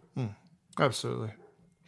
I wish he'd stay. I wish he'd stay as well. But I don't think it's so much the treatment of him by fans. I think it's more the treatment by him from his fellow referees. The fact that he's refereeing shit games and he's clearly our best referee. It just highlights the politics of all of it. Very, very poor. I think it's obvious for all to see this year in that situation. The Buckster again says, also, what do you make of a feeder and Dugan calling Buzz a fuckwit? Let's not forget, Dugan deliberately got himself fired from a former club by drinking cruises on a roof while Fafita is mates with a one-punch killer. Not exactly two highly respected members of society. Well, Dugan is a fuckwit. Let's be honest. Like, he's got a track record for being a fuckwit. So does Fafita. So, if they're going to get upset at that Buzz... and we've got our history with Buzz. We've agreed and disagreed on things. By no means does he need us to stick up for him. But if you put form out there, he's a journalist. Of course he's going to write about it. That's his job, you nong-nongs. Just don't be a dickhead and you won't out in the paper. Well, there you go. It's pretty straightforward. Like, if you put form out there, if you're being a knob, he's going to write about it. We didn't really address it earlier because I didn't want to talk about it or the coaching carousel because they're two things that everyone's sick of. But dead set, the handling of this by Peter Beattie and Todd Greenberg was shithouse as well. Just to come out and say, oh, well, they swore and were happy with what the Sharks have done. When in the past... send him a fucking letter? Didn't Paul Gallen say the C-bomb on Twitter and got fined like 50 grand or something like that? So blokes like that put one word out or whatever, but they've gone on this podcast, and that was the big gripe I said to you last week. They're a pair of dickheads, and we know that. The biggest gripe I have is that everybody now hears that and thinks that's how rugby league players behave, or that's how dressing sheds are, or that's the general lingo. But people who think that are fools as well. I get that, but this is what gets drummed up with media and bites like this. You got two dickheads sitting there, every second word's F and C, and they just look like absolute drop kicks. And that's now the impression that's out there. And it's one thing to not like a journalist, and plenty of footballers don't like journalists, but a couple of weeks out from finals and with the track records those two spades have got, really? That's what you go out and do. And for Fafita especially, after the weekend he just had with pointing at the box and blowing up and reffing and already that look, a couple of days later that podcast comes out. You want to go after a journalist, well, just don't be a dickhead. Simple. And you won't have them in the paper. Yeah. Multiple times. I don't know. They've both got form. Anyway, 100%. so, I don't know. And it was a dumb conversation. It was four dumbasses sitting on a couch just talking like thugs. Basically. Daniel says, do any teams that finish outside the top four have a chance of winning 4 games in a row to win the comp? Well, definitely not Penrith or the Dragons, but Warriors or the Broncos. The Warriors, if they get things right, could go streak through. The Broncos, if they play the way they did last week, good control, good kicking game, scramble defence, pressure, and just let their opponents make errors and take their chances inside 20. Why not? The percentages are obviously harder from outside, but I think it's a 16 competition realistically at this point in time. I think Brock would agree with me. That's for sure. Yeah. Alec Knight says, sack Mary, he is a fraud. So there's lots of angry, very angry Dragons people out there. Another Do you think it's a coaching issue? Like his coaching was good enough to get him to the top of the table halfway through the year. Well, I know for a fact as a group they love him when you speak to a couple of them and they're happy with how things are, but I don't know. The Dufty thing, I think. Origin, really injuries, expectation, that there's a lot of things that they need to come to terms with. And I don't think they've bounced back at all since the Origin period. And there's a lot of guys that are busted, that's for sure. Yeah. JDHB, do you know any good ice dealers, boys? I'm looking for a less harmful habit than supporting the Dragons. So there you go. No, I don't. Plenty going on. Poindexter, you boys covered it to some degree in the game companion, but which matchups do you think the top 8 teams, or what are you hoping for in week 1? For example, I'm assuming the Broncos are really hoping for Dragons or Penrith week 1. Well, I want Storm Sharks and I want Roosters South first week. In terms of the bottom end of the comp, I just hope Brisbane and the Warriors get home games against the Dragons and the Panthers. I hope Penrith and the Dragons finish 7th and 8th. Yeah. All I want is basically what Brock said. I want South and Didn't Penrith rise a position this week and they got flogged? Yeah, because the Dragons got pumped worse than them. I want South and Roosters to stay on the opposite side of the draw. That's all I really want. You want who? I want South and the Roosters to stay on the opposite side of the draw through the duration of the finals. And the result that if they do end up being the two teams in the grand final, the best possible thing is that they play first. Exactly, and I'm with you on that. I want to see them play week 1 so they stay away from each other possibly and find their if two teams find their way back to the grand final after playing each other week 1, I want it to be those two. If not, I'd be happy with Sharks Storm again. But if I'm a Melbourne fan right now, to be honest, I don't really want to play the Sharks week 1 of all teams. But at the same time, I don't feel much more comfortable playing the Roosters or South. But on form right now, out of those 3, I'd probably want to play South, to be honest. But realistically, I don't think it's going to finish that way. In the bottom half, same as Brock said, I just want Penrith and the Dragons not to play each other because otherwise we're going to be stuck with one shit side still, I think, in week 2 of the finals. I want those two to be travelling to New Zealand or Brisbane week 1. Particularly if one of them can upset another side in the second week and get through to preliminary. Well, then, you probably might have a game in week 3 where you either want one of them would have to go on a dream run, which I'd cop, but you don't want one of them to go to week 3 and somehow roll an upset, that's for sure. Smell it up.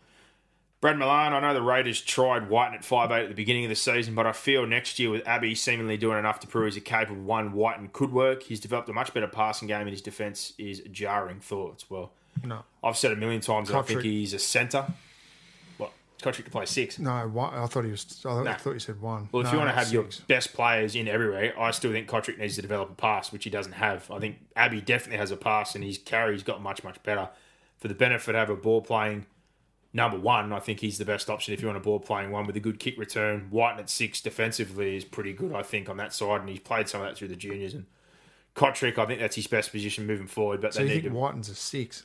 Whiten, to me, is a centre, but playing at 6 and just playing as a running 6, I don't have a big problem with. But Aiden Caesar, Sam Williams, that probably won't happen. So, 6. But they love Jack Whiten, and I assume he's going to end up back in the 1 jersey, especially with the size of the contract he's on. So I highly doubt that Abbey will get that run over him. So he's clear now, Whiten?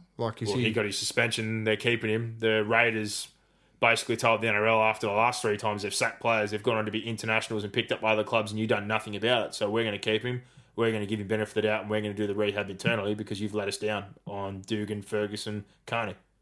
They've all moved on to play for Australia after they were let go from Canberra and other clubs were allowed to pick them up. So I can't really blame Canberra on that side of things for this time trying to give a bit of benefit of the doubt to the player, regardless of what they did. Because in the past, they were let down by the NRL by letting those other 3 walk in other clubs on cheaper deals and turn into internationals. That's a possibility, but we'll have to see what happens. That's next year. Kieran, hey boys, do you think there's too much sponsorship in the NRL? I know we rely heavily on advertising to keep the game going, but when you compare to other codes like the NBA, AFL, EPL, they all maybe have 1 sponsor on their jersey where we have up to 10 on their playing strip. Thoughts? I don't like any sponsorship on them, but I understand it's part of the deal. Necessity to keep things running. And again, I know you're saying for clubs, like there's multiple on a jersey, but if that keeps your club afloat, keeps money coming to the door, facilities, players and all that, do you saying that you know, if you don't want sponsors, like Manly without sponsors on their jerseys are already in a bad enough position as it is.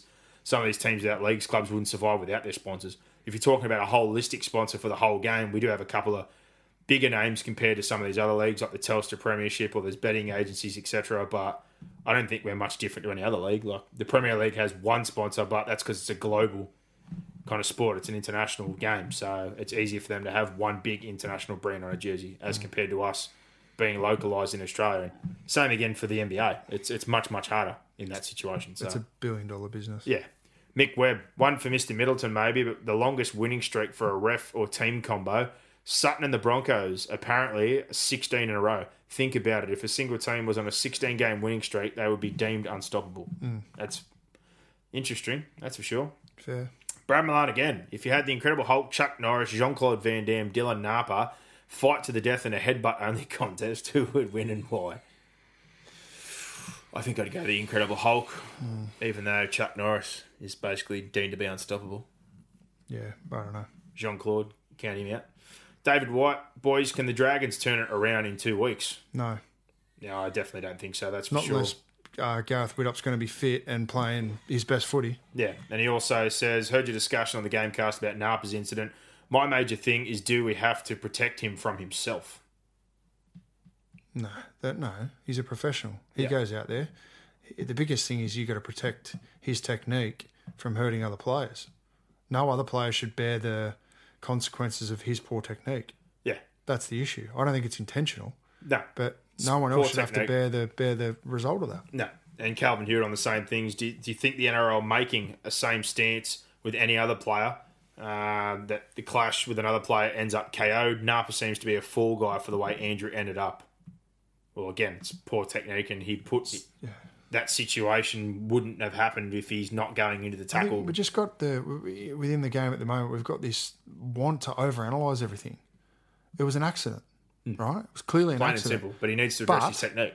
It's Dylan Napa's responsibility to fix his technique because no other player should have to bear the brunt of his poor technique. Well, plain and simple, like we said before, the percentage of that going wrong shrinks significantly. But this is what I mean. If We he keeps overanalyze his things. eyes on the target and he tackles both shoulders at the moment. He goes in blind and he loves using his left only. Keep your fucking eyes up and tackle like a human. Yep. Jay, thoughts on the Bulldogs' form? Well, we've gone through that, and their thoughts in 2019. Well, it's too far away. There's going to be injuries. Is Foran going to be healthy? They're going to bring any more players. I wouldn't be reading too much into it until we get to 2019 and we know what everyone else looks like, roster-wise, off-season, all the bits and pieces. It's way too far away to make any judgments there. Rono, do you think the short dropouts are the go? Seeing a lot more now. I like them. Keeps the attacking team inside the 10. They're not consistent, but sides, I find, don't do them consistently. So I'd like to see teams just do it every time. Yeah. I like the fact that, like we said before, it's also hardest to attack from inside the 10. So a lot of times when teams do get it there, they get it in a corner and it's awkward for a couple of plays just to get back to the middle and try and split the field. So, sometimes the risk is worth the reward. Simon Fraser, are the Dogs any chance of sneaking into the 8 next year with a healthy Foran, Faitala Mara and these promising kids? I don't think so. I think, again, it's easy for the Dogs to play like they're playing when their season's done. Yeah, the season's done. Let's wait until next year. Matty Lewin, what do you blokes think of a wild card game to get into the 8, or is everyone in the 8 already a wild card? Well, what does that mean? That two teams can have a shit record and then still get in when the other 7 sides have really had to earn their way through a regular season? It's not really fair that someone like Canberra, who's a couple of wins off... I wouldn't mind if they're going to have... If you said to the top 6 are going to qualify and then maybe you played 7v10 and 8v9 or something like that as a wild card round to include more teams, but...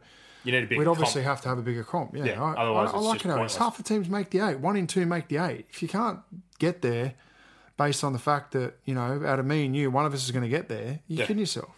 Craig Norrenberg's one of our favourites out there. Which of the teams missing out on the top 8 would give the others a scare at the end of the season if they'd made it? Raiders. Well, it's the Raiders. They're the obvious one there. I think champion. The Absolutely. problem is, again, that mental application and focus when things really, really mattered. Would they crumble again under the pressure if they got into a finals game? I think the Cowboys, what we saw from the Cowboys, if they could string that form together for 4 weeks, and they'd probably win the comp. Michael Morgan back in and make some of those backline changes earlier, along with that forward pack now being full strength.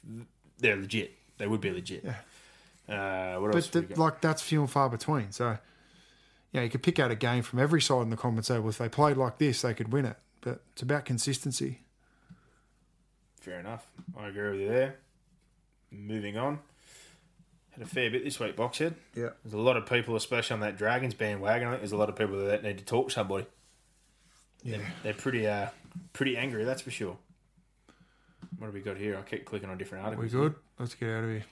I'm trying to find them, mate. There's articles and all sorts of bits and pieces over here. Todd Bailey, who will win our fantasy final, Zach or Peter? They are both fierce competitors with no love lost. The winner will be showered with praise. The loser taunted and booed until my throat is sore. Well, no idea who you got in your team, so couldn't tell you. Edge Matthews, in regards to Dylan Napa, should the NRL look to make the player who performed the foul tackle on the bench for the rest of the game only until the injured player returns. Yeah, we spoke about this on the game. And if not, they should play 16 on 16 for the rest of the game, and there's no advantage given. Well, I think that's a given that we've said a million times. Should be an 18th man. Or he sits off for as long as McCulloch's off. Easy. Andrew Bennett, how funny is Vossi? My favourite commentator besides Rabs. Who are your best and worst callers and why? Any chance of Vossi on the line for one of the podcasts? You guys chatting with him would be legit. Yeah. I'd love to have a We'd chat happily with get Vossi. him on. We love Vossi. My favourite's Warren Smith. I like Warren Smith. I do enjoy Vossi. I do enjoy the energy. I also still think that Dan Ganane on the radio is heavily underrated. Yeah, on he's Triple good. M. He's a good He's caller. doing a good job on Fox Sports as well, Yeah. Dan Ganane. Smart man. Very smart man. You know what I really miss? MJ's doing a great job on the rush hour, but the openers that Dan Ganane used to do for the rush hour would address like sport, politics. Like he's a pretty switched on bloke. Like his little I spiel reckon Ganane and MG would be a should good do it. pairing. Yeah, it'd be really, really good. Chris Amato, who's your ideal replacement for Ray Warren when he retires? And then here we go. I would love to see Dan Ganane, but I don't think that would happen, right? Love your work. Well, I think Dan Ganane should be doing more TV. I know he got the World Cup gig on Channel 7 last year, but he's a guy I respect. He calls the game very well. He gets the other commentators around him involved, and just, yeah, I think he's one of the better ones out there, radio or not. He does a great job on Triple M. Stuart Bulk, he's got a question or request. With the Controversy Corner main theme music being the instrumental version of Rage Against the Machine's Killing the Name Of, do you think one day Buzz will eventually snap on the show and start yelling at the others, I won't do what you tell me over and over again? That would be rad. Also, can I request a Buzz impersonation from doing this, boys? Well, look, mate, stuff you, I won't do what you tell me, all right? Rage Against the Machine. I can't cop. I don't know who they are, mate. Who is Rage Against the Machine? What about the Brock? other night? We went on a little buzz off, and my wife and your partner were You- going, who are you impersonating? You know what the best part? I went to bed last night. My partner just got home from work, and Buzz was on Fox when I was in bed, and she started crying in laughter and looked at me because Buzz was on the TV and I wasn't even talking. And I said, "What?" And she goes, "You've just ruined it. I can't look at him. I can't take him seriously. I don't want to hear that voice anymore." I just kept looking at her going, "Well, look, Casey, it's not my fault, mate, that me and Buzz and Brock we talk a bit like him, all right." And she couldn't look at the TV without couldn't handle laughing. I'm like, you got to tell me it's pretty accurate and close. But Oh, it's good. She had a meltdown basically looking at the TV, and when she heard the voice, she knew who it was straight away. Good, so good. there you go. Ben Kirkhams, I feel your lads should dedicate a lazy 30, 45 minutes just to pick apart all of what's wrong with the pennies and not the mighty Red V. In all seriousness, I want some predictions on who you think will play week one of the finals and those games, win and loss as well. Already said it. I think Broncos and the Warriors would knock off those two week one, and I see that happening. Sharks Storm in Melbourne, Brock. I think the Sharks would win again at the I moment. don't know. With Who the knows? Cattle. But I want to see Roosters South, Sharks, Storm. I want to see Broncos versus Panthers, and I want to see Warriors, Dragons. I think the Sharks would roll Melbourne in Melbourne week one and break my heart. And I think the Roosters, Rabbitohs, with the way they're playing right now, would be a flip of a coin and just an awesome game as they always are. Break your heart. Must be tough playing finals footy every year. There you go. And who would that be? That'd be highest ranked against lowest ranked winner. So it'd probably be Warriors versus Melbourne. Highest ranked loser against lowest ranked winner. So probably Melbourne Warriors week 2 and Broncos versus either For Roosters or Melbourne, you do Rabbitohs. not want to be playing the Warriors. No, well, we have a good record in recent times, but in the past they've given us trouble in finals games. That's Doesn't for sure. mean fuck all with come ya. finals. Bruce J. Hadley, is it defence? It's said that defence wins you grand finals. Who would be the leading team in your opinion who has the best defence in the 8? I'm leaning towards Melbourne as they have the ability to suffocate the ruck and slow down the play of the ball. Melbourne. It's definitely Melbourne. Surely the penalty blitz won't be in during the finals. Melbourne, however, their attack just isn't what it has been in years gone by. So I still don't think- know whether that defence is going to be enough to win them the comp. I still think the Roosters full strength are the best defensive side inside 20. I think they've been better than Melbourne this year. I know statistics won't back that up on a few results, but I think the Roosters the best defensive side in the comp. Pat Baczynski says, why are the top teams losing to low teams late in the year? Is it because the teams are fatigued? Are they preparing for the finals? Or just low teams have figured the top teams out? The low teams have got nothing to lose. Nothing to lose. Like we said before, those teams are kind of just And the getting top their teams way have through. got their eye on the finals. Yeah. Mike Winkley, are you able to explain the HIA process? I've looked everywhere and can't seem to find how this works. Also, as a Warriors fan, after 7 years, I'm finally smiling. I bet you are. HIA, well, basically, you have to go in for a minimum of 15 minutes. They do It's a a test. head injury assessment. That's Yeah. what it stands for. Test on an iPad. Basically, there's a cognitive test. If you pass all that and show that everything's... That they've done previously. So they all do it at the start of the year and they have a baseline score. Pretty much they've got to go in after they've had a head knock and score around that baseline score or they can't go back on. Yeah. Terry Spear, can a non-top four side really win it? Well, Yes. definitely this year between the Broncos and the Warriors, but it'd take everything to go right. The Dragons, Panthers can't. Daniel Friend has brought up that point we just had before. Do you think the finals will be ref differently to the normal comp? I can't see anyone in the grand final being sin bin for 4 penalties a row, as we've seen during this year. Oh, they will be. I think they will be. That's a good question and a good point to bring up during the final series. Like, you have to be consistent with what you've done during the year. Of course you do. Why wouldn't they? Yeah. Why wouldn't they, mate? The referees have got to be consistent. Wayne Morrissey, he's already touched on the training methods and sides being flat and building back up, like we've said. Yes, teams do use that. Jeff Sims, relocation. Some are being offered to go to WA. Already done that one. Paul Kay, hey guys, great podcast. I listened from England with Callum Ponga announcing he wants to play for the All Blacks. Are there any union players you'd like to see in the NRL? Keep up the great work. Well, I don't really watch a lot of union. I think they said Hooper. Mick Hooper's one of the only ones I kind of look at and think that he'd really, really suit that style of game. He's very aggressive in what he does. He could be a good lock or maybe a back row with a bit of training with the line running. Izzy Folau, Tekeli Naiavara was already over here. There's a couple of guys that have already played some league, but there's not a whole heap that I look at and desperately want to come play rugby league. Blake Bentley, who has the highest football IQ, watching Tommy T in the second half against the Tigers, the way he sees a game is he's one of the best individual talents and game breakers in the game today. Well, football IQ, your halves are usually the ones, or your hooker, people like Cameron Smith, people that have vision, pick things out, see them before they happen, good kicking game. Like it's that top tier kind of player like that has the better football IQ. Fullbacks need to have it. Billy Slater has it, all these kind of guys. But mainly your spine players are the ones with the best IQ, that's for sure. NRL fantasy comp. Which comp do you guys prefer more, NRL fantasy or Supercoach? And do you ever think fantasy football can get big in Australia like it is in the States? It should, but there's websites. The websites here just aren't as good as the ones in the US. Where we moved to, we were doing Ultimate League on, well, we used to do Fox Sports League. Yeah. Right back. Then that changed. That merged with the Daily Telegraph. We didn't like it. So we moved to Sydney Morning Herald Ultimate League, and then moved away from that this year because their scoring system is pretty ordinary. We did NRL Fantasy this year, and the boys didn't like that either. So we're on the lookout next season. So anyone listening that's got any suggestions on what they think is the best type of fantasy, let us know. But we like to draft sides of 40 and just have them for the whole year. We don't really have free agency in our comp. We have we trade internally.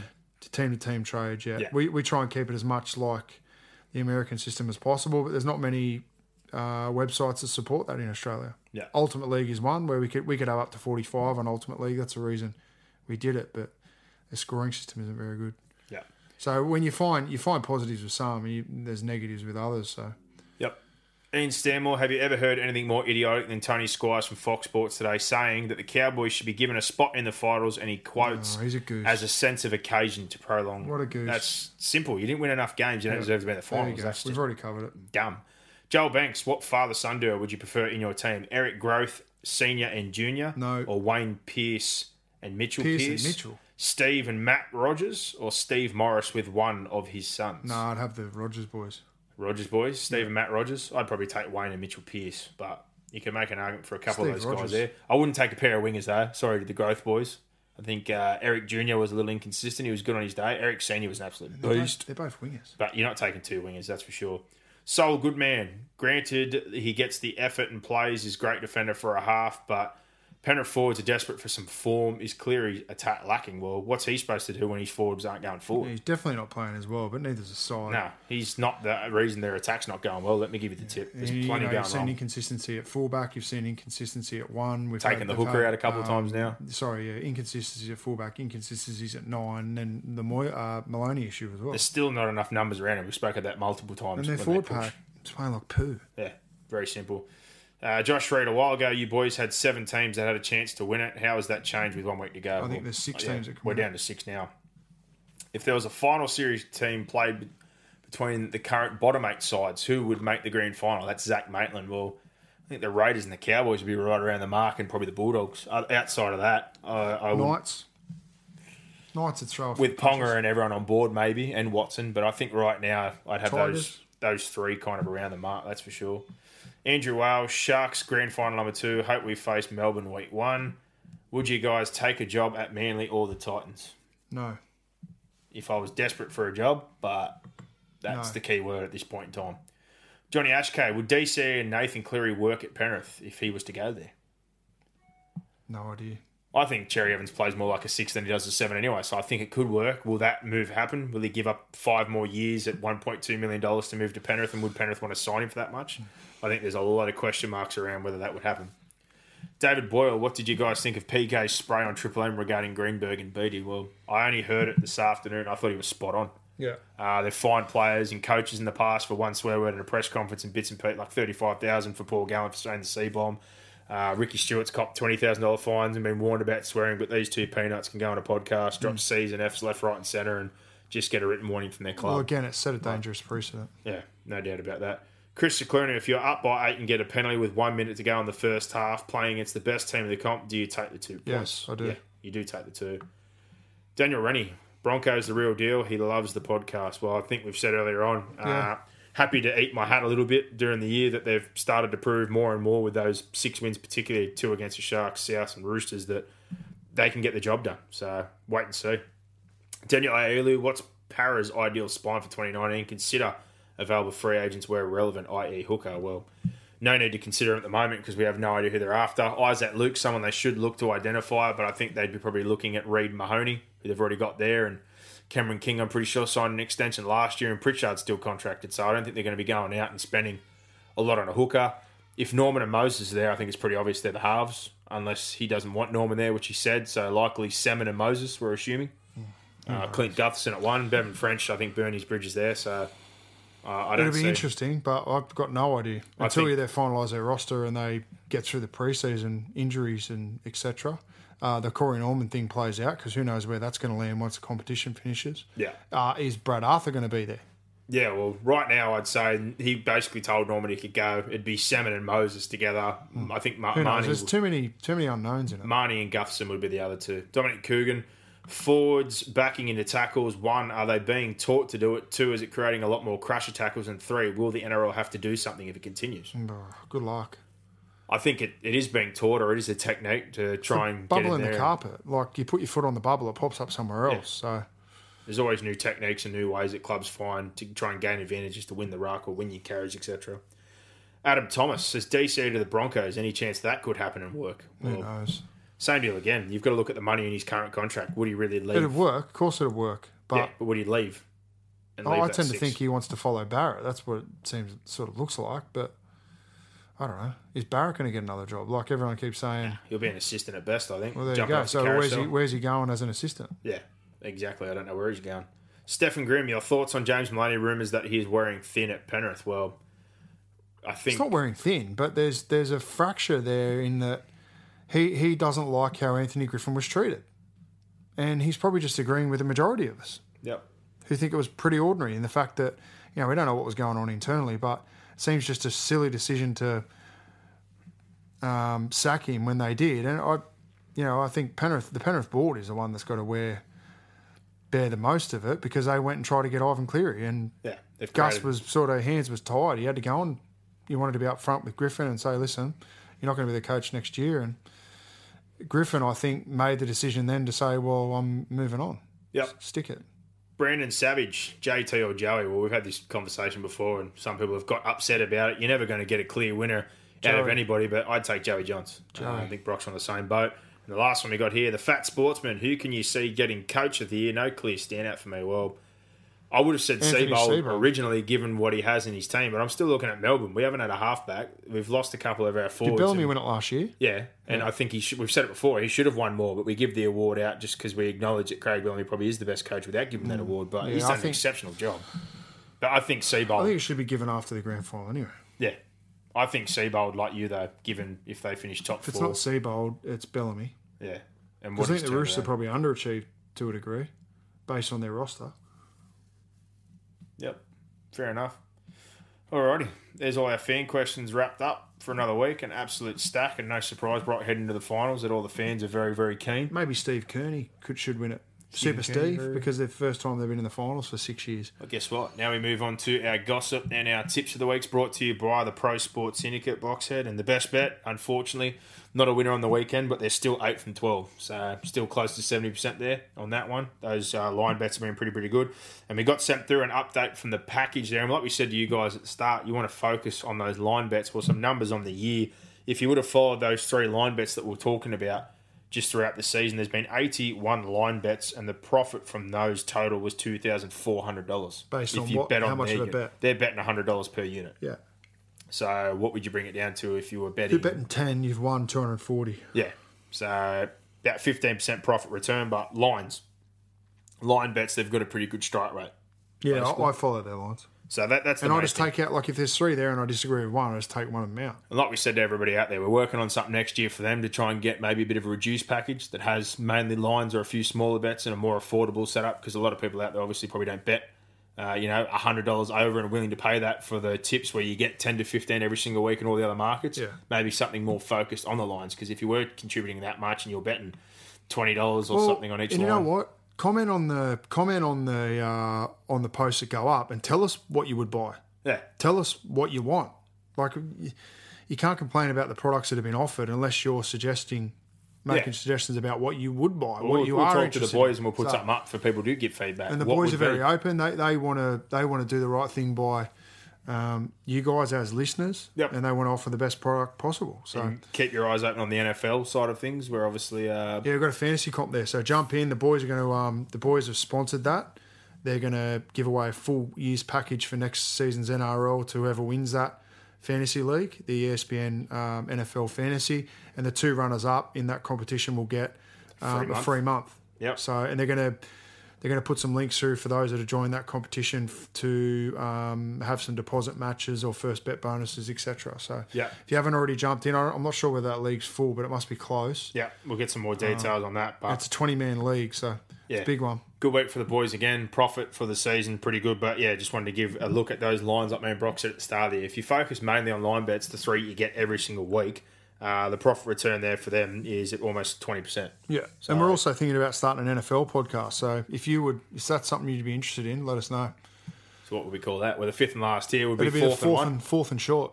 4th and short? I reckon 4th and 1. 5th and last, 4th and short. 4th and inches, something. Yeah, fourth and inches. They were all around the same theme. Yeah. Kind of the way we word It would everything. be, but, a lot more content to cover with that many teams, I guess. But we'd have to figure something out, something to look into. But Pro Sports... Well, there's got to be a market for it. So let us know if you're interested in the NFL as crazy as what we are about the NFL. We watch a lot Let of us it, that's know. for We sure. when I was in Hawaii and we did the Super Bowl preview in I think it was our Auckland Nines podcast started last year. We got a shitload of people write in about how much they loved us talking about the Super Bowl for half hour on that podcast. So I think there is a bit of an appetite out there, but you got to let us know. Yep. But yeah, Pro Sports Syndicate, big thanks to them again, especially for taking on the charity bet situation this year. We're up to $900. We lost on the weekend, unfortunately. The Rabbitohs let us down and the Roosters, so it wouldn't have mattered either way. I should have stuck with my original thought, which was the Sharks 13+, which for a bit there didn't look too positive, but Yeah, they come good. they very much came good. So I regret not betting on that, but hopefully we can get a winner this week and take us over the $1,000 mark. But thank you, the Pro Sports Syndicate. Mr. Gossip, he's got here for us. The rumours will not go away that DCE and Barrett would both possibly follow one another to Penrith, and Maloney is being shot to Manly and Newcastle. Wow. So, interesting times ahead. Imagine that. Newcastle will have the Pearson Maloney reunion. Well, what I'm seeing in my head here, and this is what I'm trying to figure out, Penrith had to drop Leilani Latu because they got caught out for the third party that James Maloney spoke about, which he wasn't supposed to speak about, to fit him in at $8.50. So for Cherry Evans to fit in, would he have to take a reduced version of what he's on, or would they be able to find enough third parties to get him in on $8.50? Would someone else have to go? Someone have to go. Barrett, would you want him coaching? And would him and Serraldo and all these younger blokes work together? Here's one for you. Why wouldn't, if DC is going to come, why wouldn't they just say to Nathan Cleary, go to the Tigers now? Well, clearly they want Nathan Cleary to stay.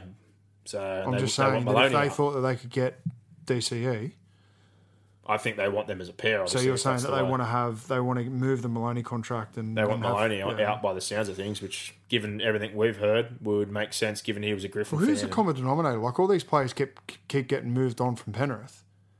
Is it the players or is it the club? Seems like the club at the moment, being the common denominator, but interesting to see how it works out there. I don't think we're going to hear much to the back end of the season. Maloney to Newcastle is interesting considering, again, Ponga wanted to play 6. If he went to fullback and you had Pierce and Maloney, I get that, but that's a lot of money invested.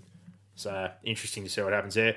Panthers, Trent Merrin also linked with Newcastle, and I'm pretty sure I said it a couple of weeks ago to you that with that money that they've got there and a lot of the young guys, if they wanted to free it up, if there's 2 guys you could probably move on and get most of the contracts paid, it'd be Tarmow and Trent Merrin, but Merrin to Newcastle, do you think that'd be a good move for the Knights if they could get him for part of the contract? Yeah, it would be. Yep. Yeah, just the contract situation in the NRL just frustrates the shit out of me. There should be some sort of free agency, some sort of trade period.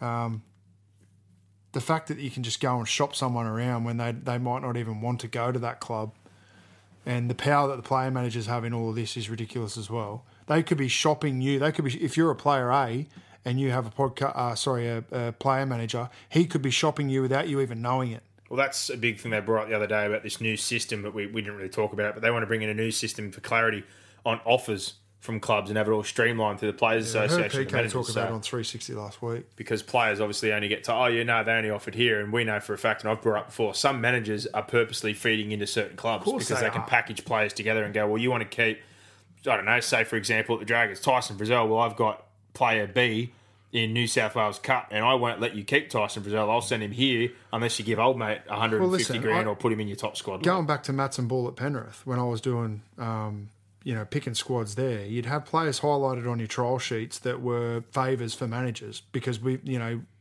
re-signed him, but as a favour, we had to give him a trial. Like, the player managers pull so many strings; they've got too much power. Yeah, because that's taking. For me, my argument as a coach was that's taking an opportunity away from a kid who deserves a spot to trial, not just because he's got this player manager and he's doing him a favour. So, yeah, I don't like it at all. I don't like the amount of power that they've got. Yeah, and keeping on the Penrith theme, Mr. Gossip, he's got plenty there tonight. Tyron Peachy telling his manager he wants to stay in Sydney. We've heard that rumours about it. Could remain with the Panthers, but the Tigers are also very keen. So no surprise there. They'd have some cap space, and he's played under Ivan Cleary before. The word is in that situation. Well, I know for a fact that he wants to go to the Tigers. I know that as a fact. Instead of the Titans. As a fact. Well, he wants to stay in Sydney and he wants to go to the Tigers. Well, they've said part of this is to do with the fact, first of all, he didn't like Anthony Griffin and now he's gone, but then the talk was there's some family or personal issues and he wants to remain in Sydney. There's no family or personal issues. The family or personal issue is that he doesn't want to move to the Gold Coast. Well, and I'm a Gold Coast fan. I get it. But massive contract and he signed it. It's no cooling off period. Like, you don't want to play that doesn't want to be there. But that's signed early in the year. He signed. They're talking the money because he's obviously been on unders for a long time. It's close to $650,000, which he's never had a big deal. But I get it. I get that he wants to stay, but also as a Titans fan, I'm going, well, who the fuck are we going to be able to buy now? Yeah, it's done. But then again, do you want a player there that doesn't want to be there? Seeing the history that we have with players who don't want to be there. Yeah, it's just, this is what I mean by trade. Okay, if that's the case, then you'd be able to trade him or you'd be able to, at least the Gold Coast get something in return for Peachy. Like if it's for the Tigers, for example, that want to trade to get him, then at least they can package something up. Someone at the Tigers, a young player might go, yeah, I'll go to the Gold Coast for an opportunity. They might be able to package 2 or 3 up. And then at least the Gold Coast get something in return. Because at the moment, all the Gold Coast get is fuck all out of that. They'll get nothing. They won't be able to get a player to replace him. And they lose an Origin caliber player in Peachy. The system's fucking broken. It's really, really broken. And it just frustrates the shit out of me as a fan who supports a team who are never in the 8. Yeah. Well, you want to be able to sign an Origin player and then they don't want to come. Yeah, well, and then you had to pay Jared Wallace and you paid to get Boyd up there and they probably paid a little bit overs there. Like, you don't want to be having to pay overs all the time. Do they want to be there? Well, the rumours are that he doesn't even want to be there either. So no, not really. That's the kind of mail I've kind of got out of that situation. But you look at Bryce Cartwright, you look at Jared Hayne, you look at Dave Taylor, you look at, got a long history. DCE backflip, like Steve Turner did it. I think Brian Carney did it to the Titans. So. Nate Miles milked the contract for a couple of years. Yeah, Greg Bird didn't really play well unless he was in Origin. There's a lot of guys that went there for a free ride, let's put it that way. Yeah. Last one he's got here is Neil Henry, linked with the Manly role, either as a coach but also now as a football director. I think as a football director, it'd be a good job for him. So, yeah, not completely out of the picture there at Manly, even if he doesn't go there as a coach. So, plenty going on at Manly. Well, I know there's more than the first grade coach that's going to be moving out of Manly. I know that for a fact as well. Yeah. I think...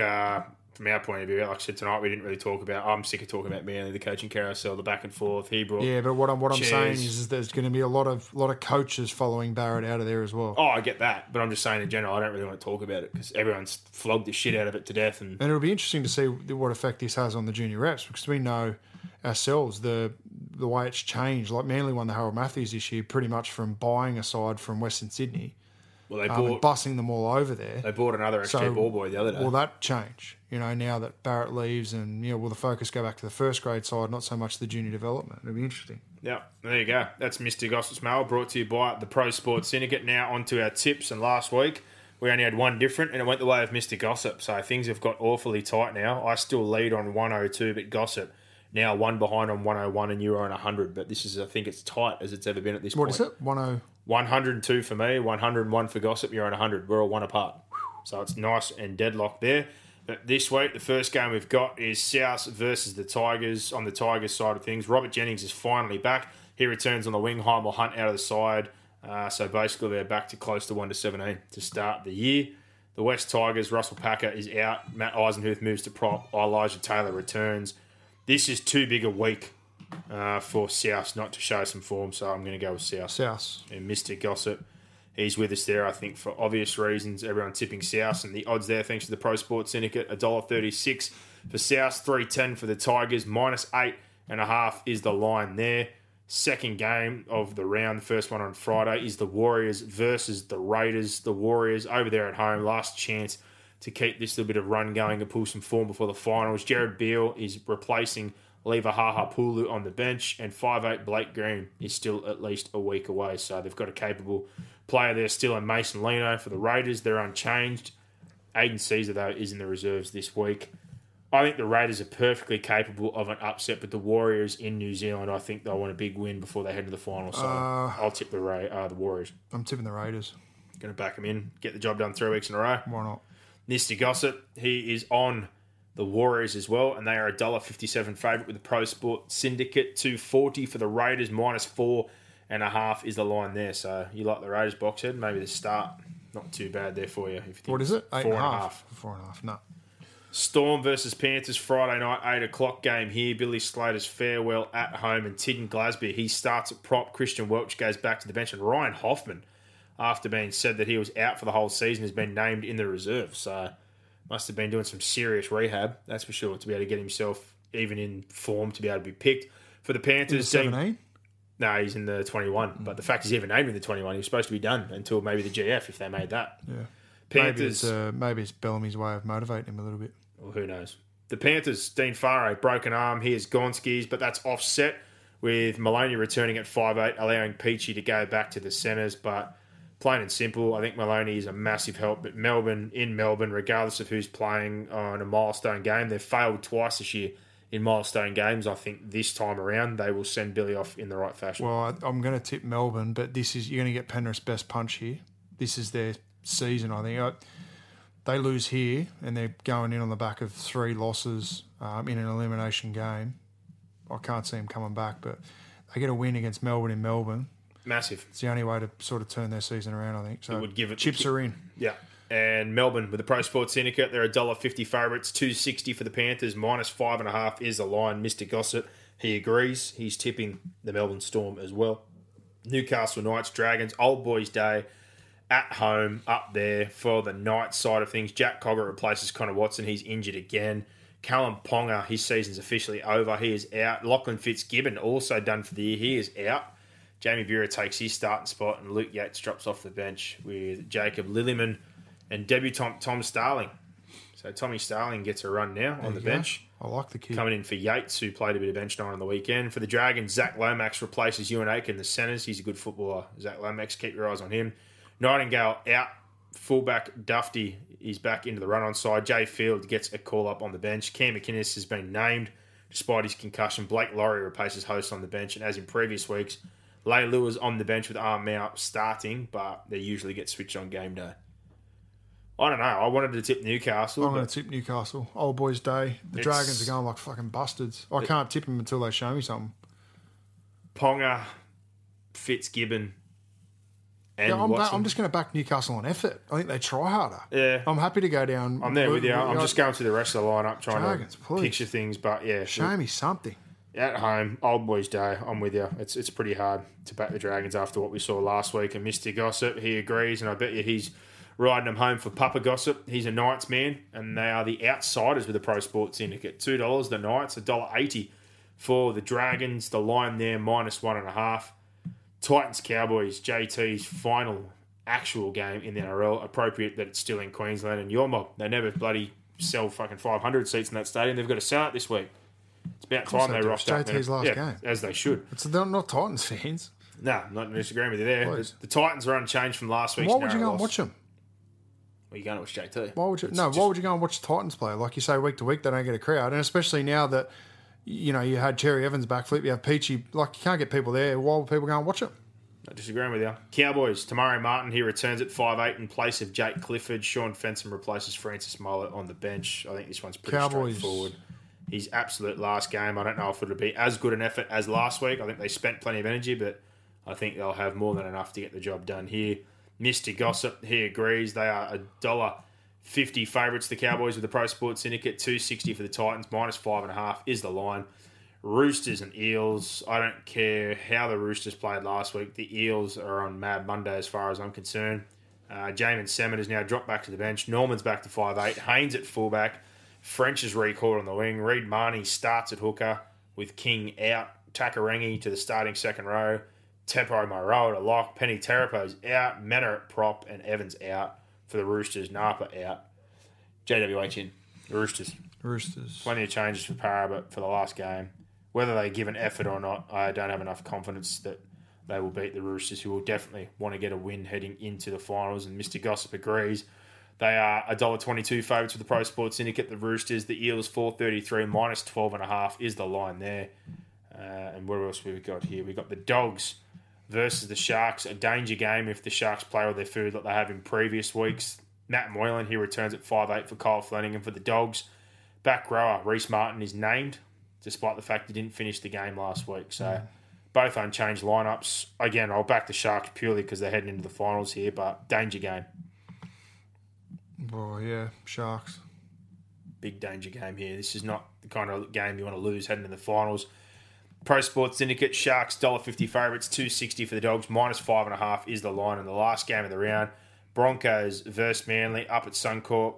Manly beat them during the season. They did, yeah. Jake Turpin, he starts at hooker. And it was at Suncorp. Sure was. Jake Turpin, he starts at hooker. Andrew McCulloch is out, so they're going to rest him that week with a concussion. Understandably so, playing at the Safeway for the Sea Eagles. Matt Wright replaces George Defoe on the wing. Taniela Paseka gets a call up on the bench. Martin Tapau returns to the starting side. Sean Lane in the back row.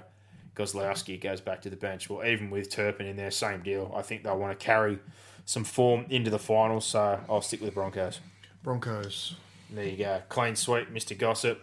Also on the Broncos, $1.30 favourite with the Pro Sports Syndicate, $3.50 for Manly, and the line on that one at the moment is suspended. But there you go.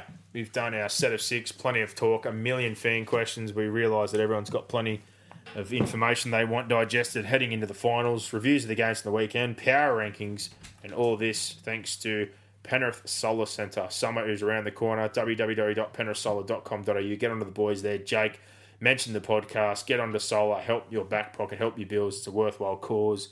www.nepbolt.com.au.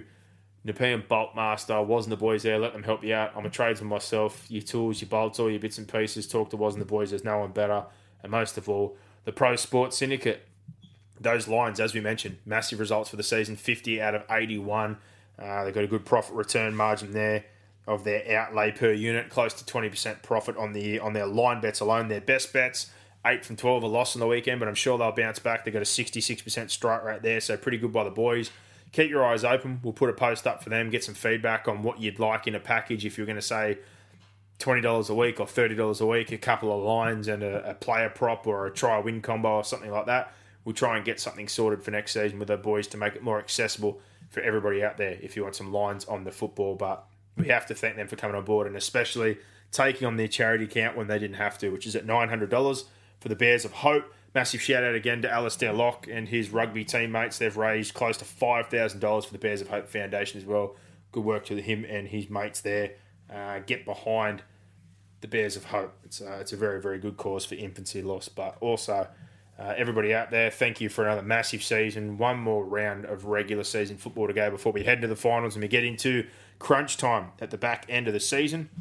For now, everybody, enjoy your week and enjoy your rugby league. Bring it on. Give us more. Give us more. Where are you going? What's going on here? Is that it? Is that it?